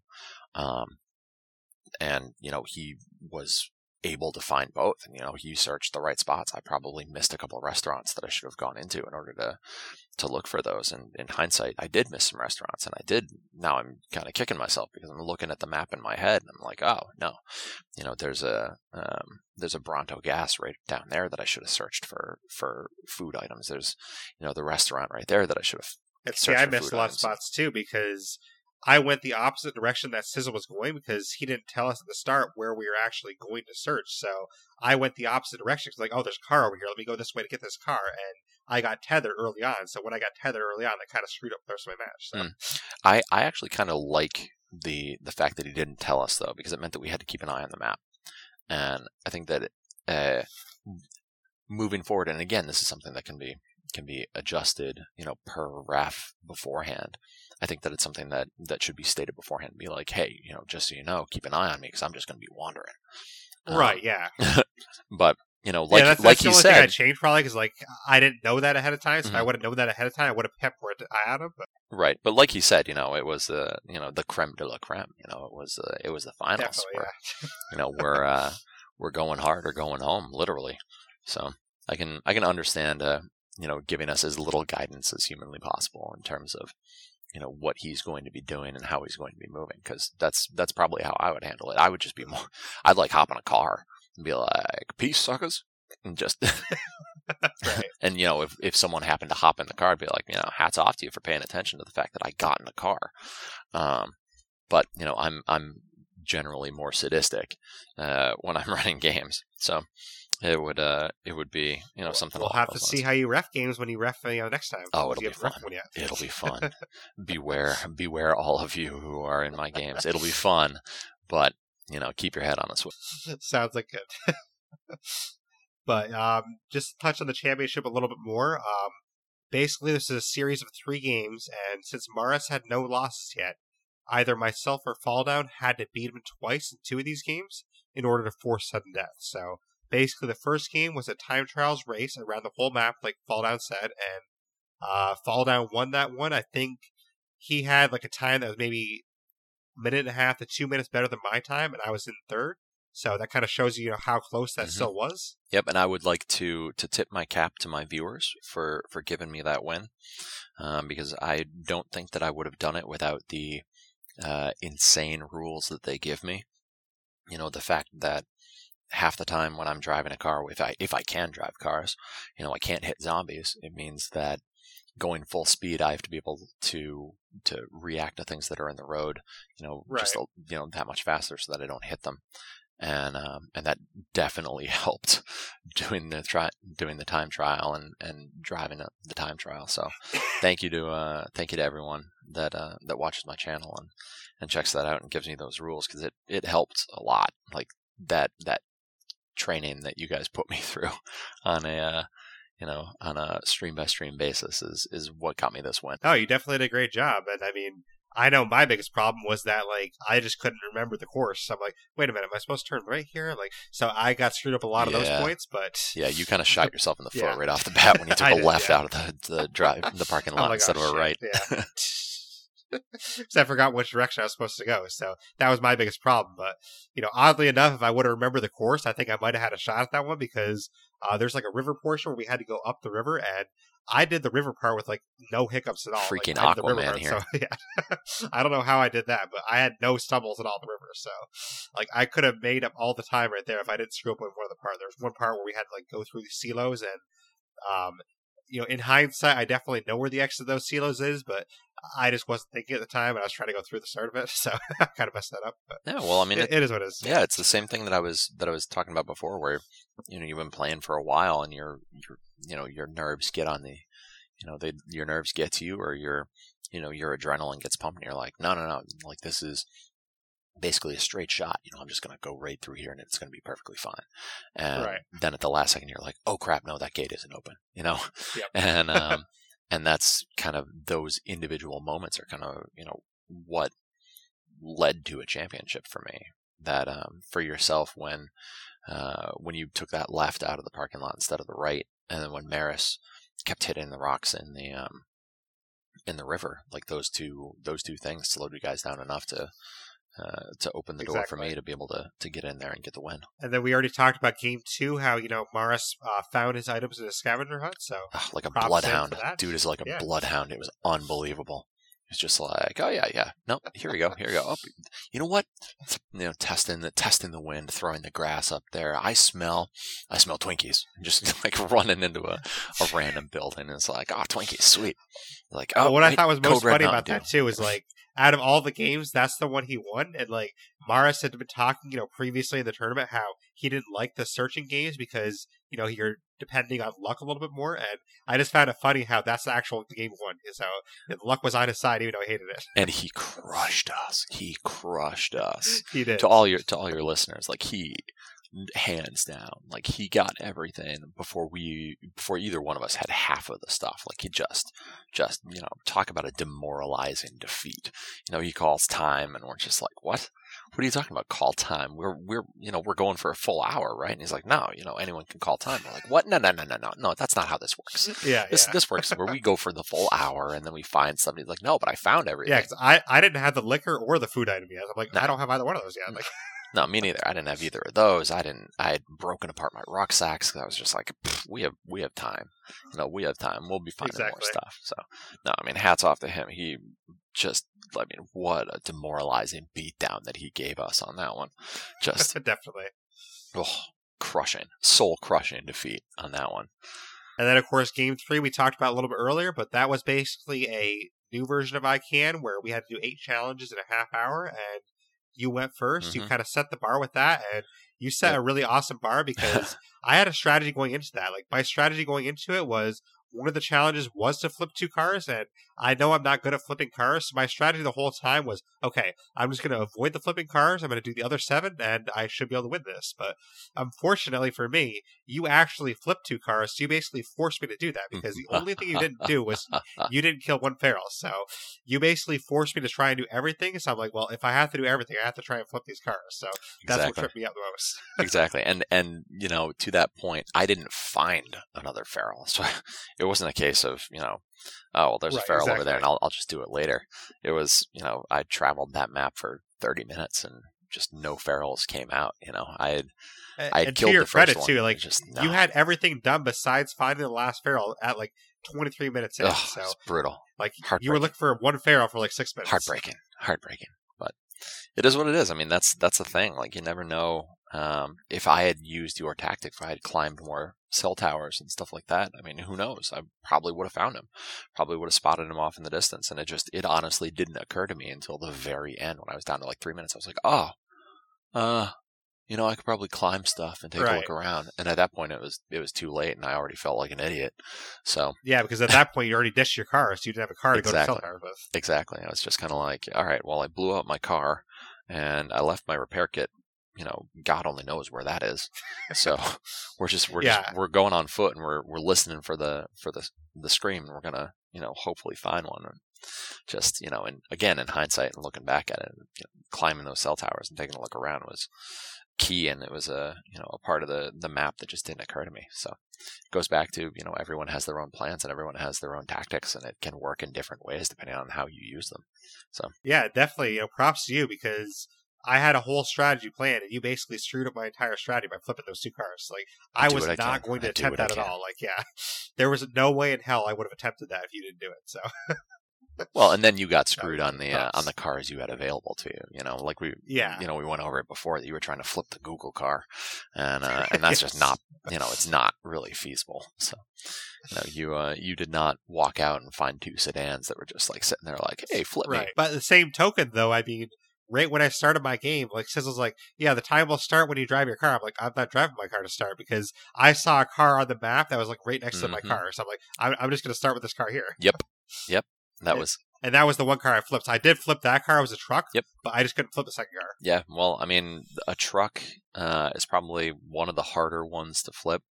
And yeah, you just got unlucky with the cars that you found. And I think, again, kind of, what we went over before, I would have suggested that you just leave. You take your Google car, you fill it with gas, and you drive, and using the Google car, you could find a couple sedans that you could crash and destroy, and you could flip them over and stuff like that. Right. So, but again, part of my plan when I found that car was I was going to use that car to find a play card. So I had it all planned in my head. Like, okay, I'm going to take this car, I'm going to flip this car. Then after I flip it, I'm going to take it to find a play car. After I find the play car, I'm going to destroy this car, and then I'll be good. Exactly. It's like, I had that all planned out, but part 1 of that was flipping the car, and when I couldn't do part 1, I just got so fixated on flipping that car that I forgot about the rest of the parts. Yep, and that's that that gambler's fallacy of this time it'll work, this time it won't. Exactly. Yep. This time it'll X, Y, or Z. So it's funny how it can take a hold of you in the weirdest way when you're playing. You're just like, no, I shouldn't be doing this, but I'm going to.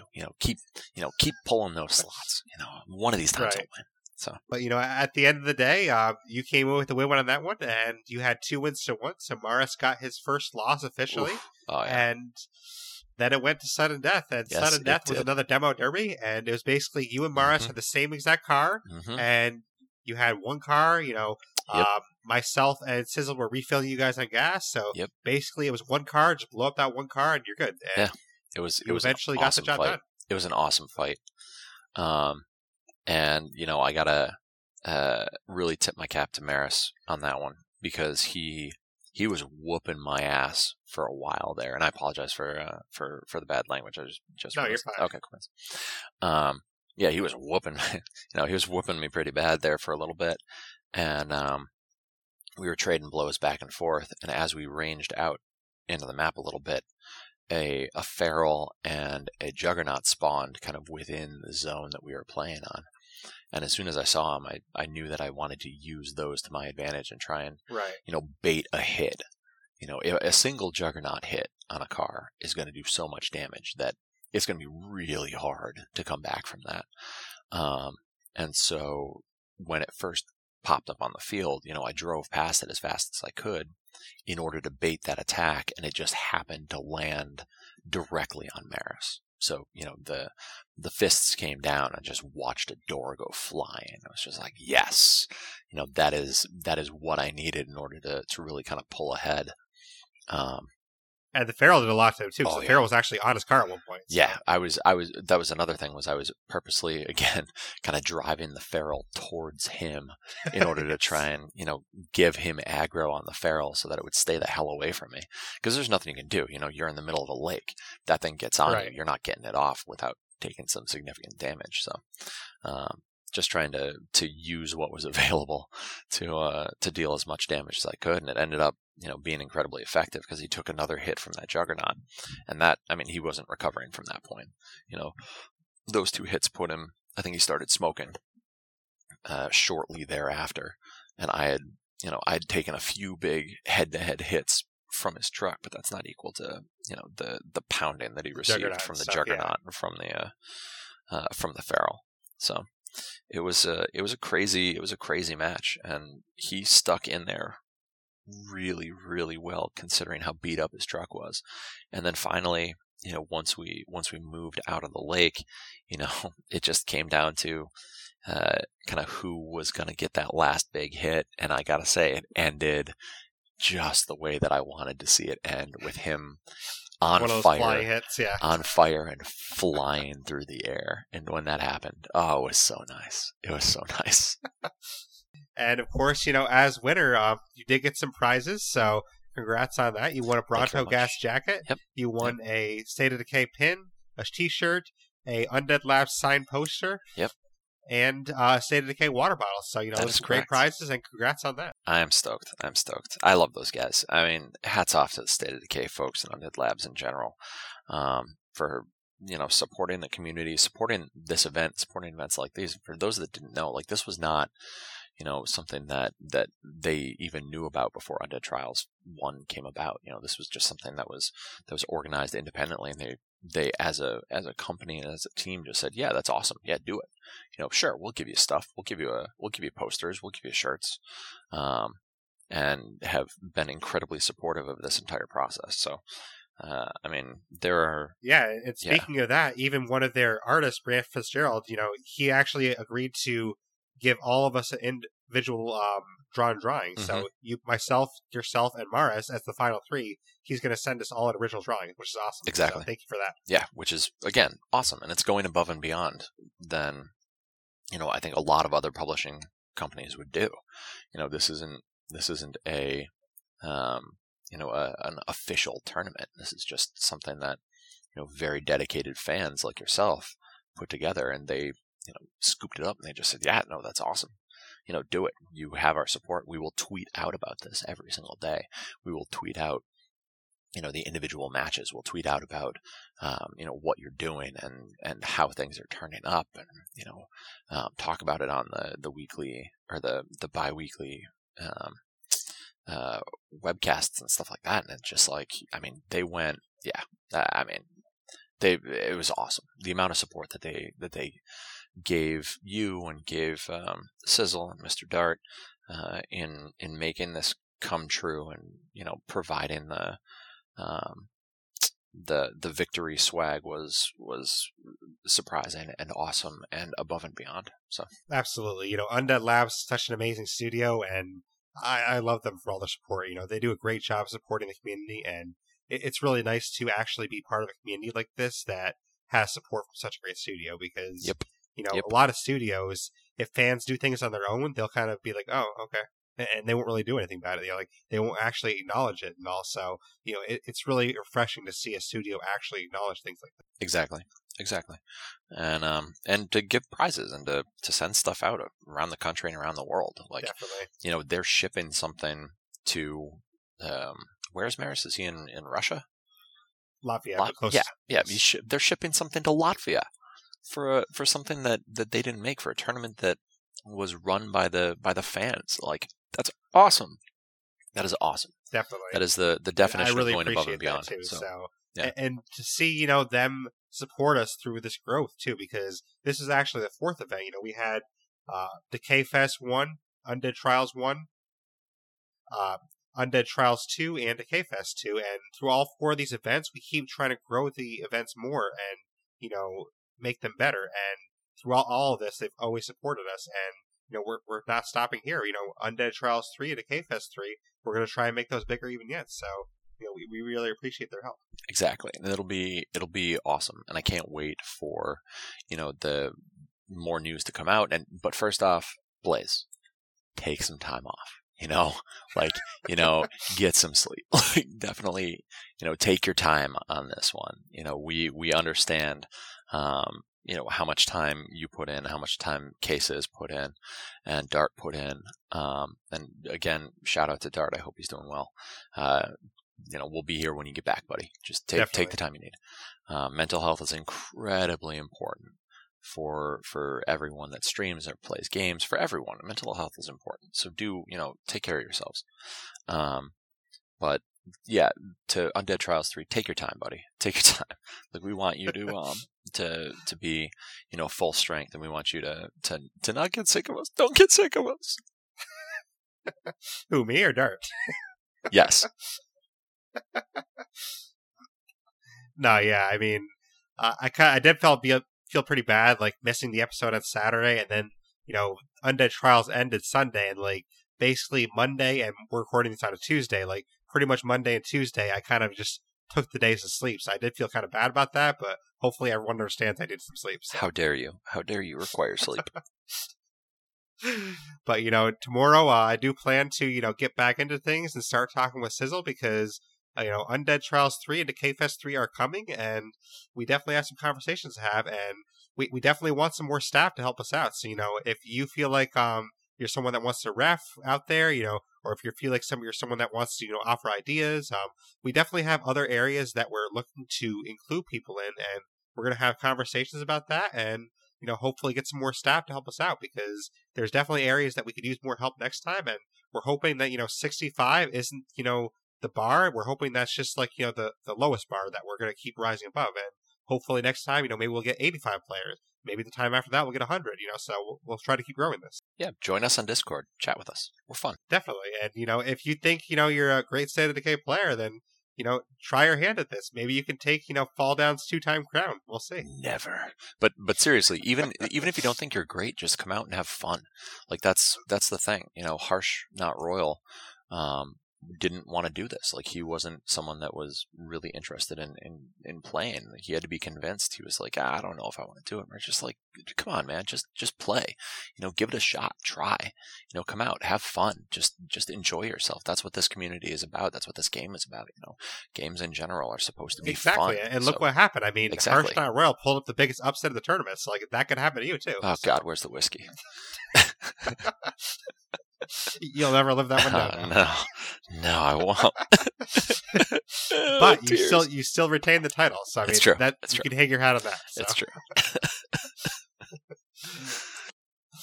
But yeah, I mean, I think we covered everything for the tournament. I covered a lot of matches I kind of held dear. We covered all the games, so unless you had something else to say, I mean, we pretty much covered, recap the tournament. So it was a lot of fun. I can't wait for the next one. Right there with you, buddy. Right there with you. I mean, again, like, my hat's off to everyone that took part. My hat's off to everyone that was interested or that watched. And thank you to Undead Labs. Thank you to you, to Sizzle, to, Maris, to everyone else that really did this, to Mr. Dart, all the competitors. This event was incredibly fun. It was incredibly fun to take part in. It was fun to watch, and the excitement that people had in the Discord channel leading up to matches, after matches. I mean, discussions after matches were in there. Like, it was fun. Definitely. Everything about it was fun. The fact that people in the middle of Undead Trials were like, oh, this is, this community is so welcoming. I want to be a part of Decay Fest. This community is so welcoming, and these look like so much fun. I can't wait for Undead Trials 3 so that I can join in. You know, that's kind of, that was so encouraging to see within Discord. Absolutely. And to kind And, of follow along. right after it ended, I mean, we had people like Scarproof and Harsh Not Royal. They're like, can we sign up for Undead Trials 3 yet? And I'm like, I love the enthusiasm, but not quite yet. Just give us a second. Exactly. But I mean, that's the thing, even if this is the first time playing, well, maybe not if it's their first time playing the game. Maybe play the game a little bit before you sign up. Or you might just be, disappointed, or you might be discouraged. But if you play the game, if you enjoy the game, sign up, hop in. You never know. You never know what can happen. You might, pull a Harsh, Not Royal, and get into the finals, or get into the semifinals. You could go up against me. You could go up against Blaze. You could go up against, anyone else, Screw Loose and Maris, and take us down and get your own write up in the Undead Trials 3 current stand-ins. That's the kind of thing that's just fun. It's the stories that get written during the tournament, as well as, the stuff that comes at the end. And especially now that, Brant is giving out some prizes for second and third place. And if this keeps going, if this keeps getting bigger, we're looking, who knows what comes next. And that's the exciting part, I think. Exactly. And real quick, we kind of indirectly talked about them, but I do want to, give a quick shout out to all the people that were in the semifinals, the final 8. So obviously there was myself, yourself, and Maris, who made the finals. But beyond us, there was a small hedge.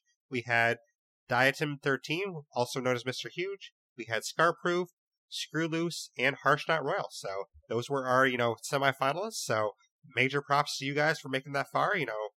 We hope you come back with the same veracity that you had, this tournament, and do the same next time. Yep. And as a note, Screw Loose, for those that didn't watch or are not familiar with Undead Trials 1, Screw Loose was the partner of Sarkoth. So he was actually the duos champion. He was one of the duos champions with Sarkoth, yep, from Undead Trials 1. So, he made it back on his own and was able to make it into the semifinals. So it was a big win for me that I was able to finally take him down and move to the finals. So it was a good match, a good 2 matches. I actually played him twice, and both of them were just brutal. They were incredibly hard. So yeah, definitely. And Undead Trials 1 was in Daybreak. Undead Trials 2 was in the base game. So, whether you like Daybreak and you're really good at Daybreak, whether you like the base game and you're really good at the base game, we will have events on both. I think Undead Trials 3 will be back to the base game again. And then I think Undead Trials 4 will be Daybreak again. Meager that's Valley. Probably what we're thinking of. Meager Valley. Maybe, possibly. We'll see. Well, we do have to go to Trumbull Valley at some point when that comes out, too. So. That's true. I love me some Meager. That's actually the map I did my I Can game on, so it was pretty fun. But that being said, I do have one last question before we finish here. You already said you had fun, but the last question I have for you here is: Undead Trials 3, will you be back to defend your title once again? Oh, of course. You gotta. I mean, if you want to get the sweet stuff that Undead Labs is going to be giving away for Undead Trials 3, you got to go through the champ. I mean, there's no other way there I can you do go, it. People. If you want to take down King Hippo, you got to step into the ring. There you have it, people. And if you want to sign up for Undead Trials 3, we'll have news about that coming soon. But you're going to have to go through the champ again, so you're not going to get a free pass. Fall Down's not going to step out and then just make it easy for everyone else. Yep. No, I'm going in full effort. Going maximum effort every single time that I play. I maintain that even to the end, I was probably the most competitive person that was involved. Just that's Absolutely. Kind of how I go into it. I go in to win. So I'm glad I was able to, and I'm looking forward to the next one. And those of you who are listening, you're all going down. But we'll have to see about that because I will actually be back for Undead Trials 3 myself. So yeah, you're going down. It might be the last one I do, and that's not because I don't like competing in them. It's just because since I am the organizer and I am, running this or having a huge part in running this, I don't want to run all the tournaments and compete in them once we get enough people. So once we get big enough, I think it's only appropriate that I should bow out, but We're not there yet, so until we get there, I think it's okay if I compete still. And I would agree. And I would also just like to point out, I don't know why I keep saying King Hippo instead of the champ. It's just for whatever reason it got stuck in my head, and King Hippo in Punch-Out always made me laugh. Like, he was just the most ridiculous character, and as you know, as serious as I am and as competitive as I am, I'm also a pretty big clown. So that I found that for whatever reason it popped into my head first, and I just kind of picked that up and ran with it. Not that King Hippo would be able to run anywhere. Hey, it works though. That could be your new title. So yeah, I'll have to call you that all over Twitter. Fall down, go Hippo. There you go. You can use that as your next stream title. Nice. But Fall Down will be back. I'll be back. I think Morris has said that he might retire. So if you want to talk him out of that, please go after him. Talk to him on YouTube, talk to him on Twitter, and tell him, you're not ready to retire yet. You got to, play one more. We got to face you again. So talk him out of retirement, guys. You can do definitely. But that's basically all we have for today. So if you want to get a hold of me, you can find me on Twitter. You can find me at Blaze Experience. You can email me, theblazeexperience@gmail.com. And you can find my Discord in the show notes. You can also find the Undead Trials and Decay Fest Discord in the show notes. I'll put those there. So if you want to find out more about the events, we have a civic Discord just for the events. If you want, I'm also on YouTube. I have a Facebook group. So there's some other ways you can contact me. And my gamer tag is the same as my Twitter, Blaze Experience. It's capital BLAISE, capital XPERIENCE. And Fall Down, if people want to get in touch with you or find your stream, how can they do that? You betcha. So I am on Twitter. I'm Fall Down Stream. So at Fall Down Stream is what I tweet out of. I have my own Discord channel. I stream on Twitch Monday, Wednesdays, Fridays, and Saturdays under Fall Down Go Boom. So twitch.tv/Fall Down Go Boom. And that's really it right now. There are big plans in the future for YouTube and doing all that. I'm just not there yet. Father or two and all that stuff. Just the amount of time I can definitely get that. Yeah, build that out is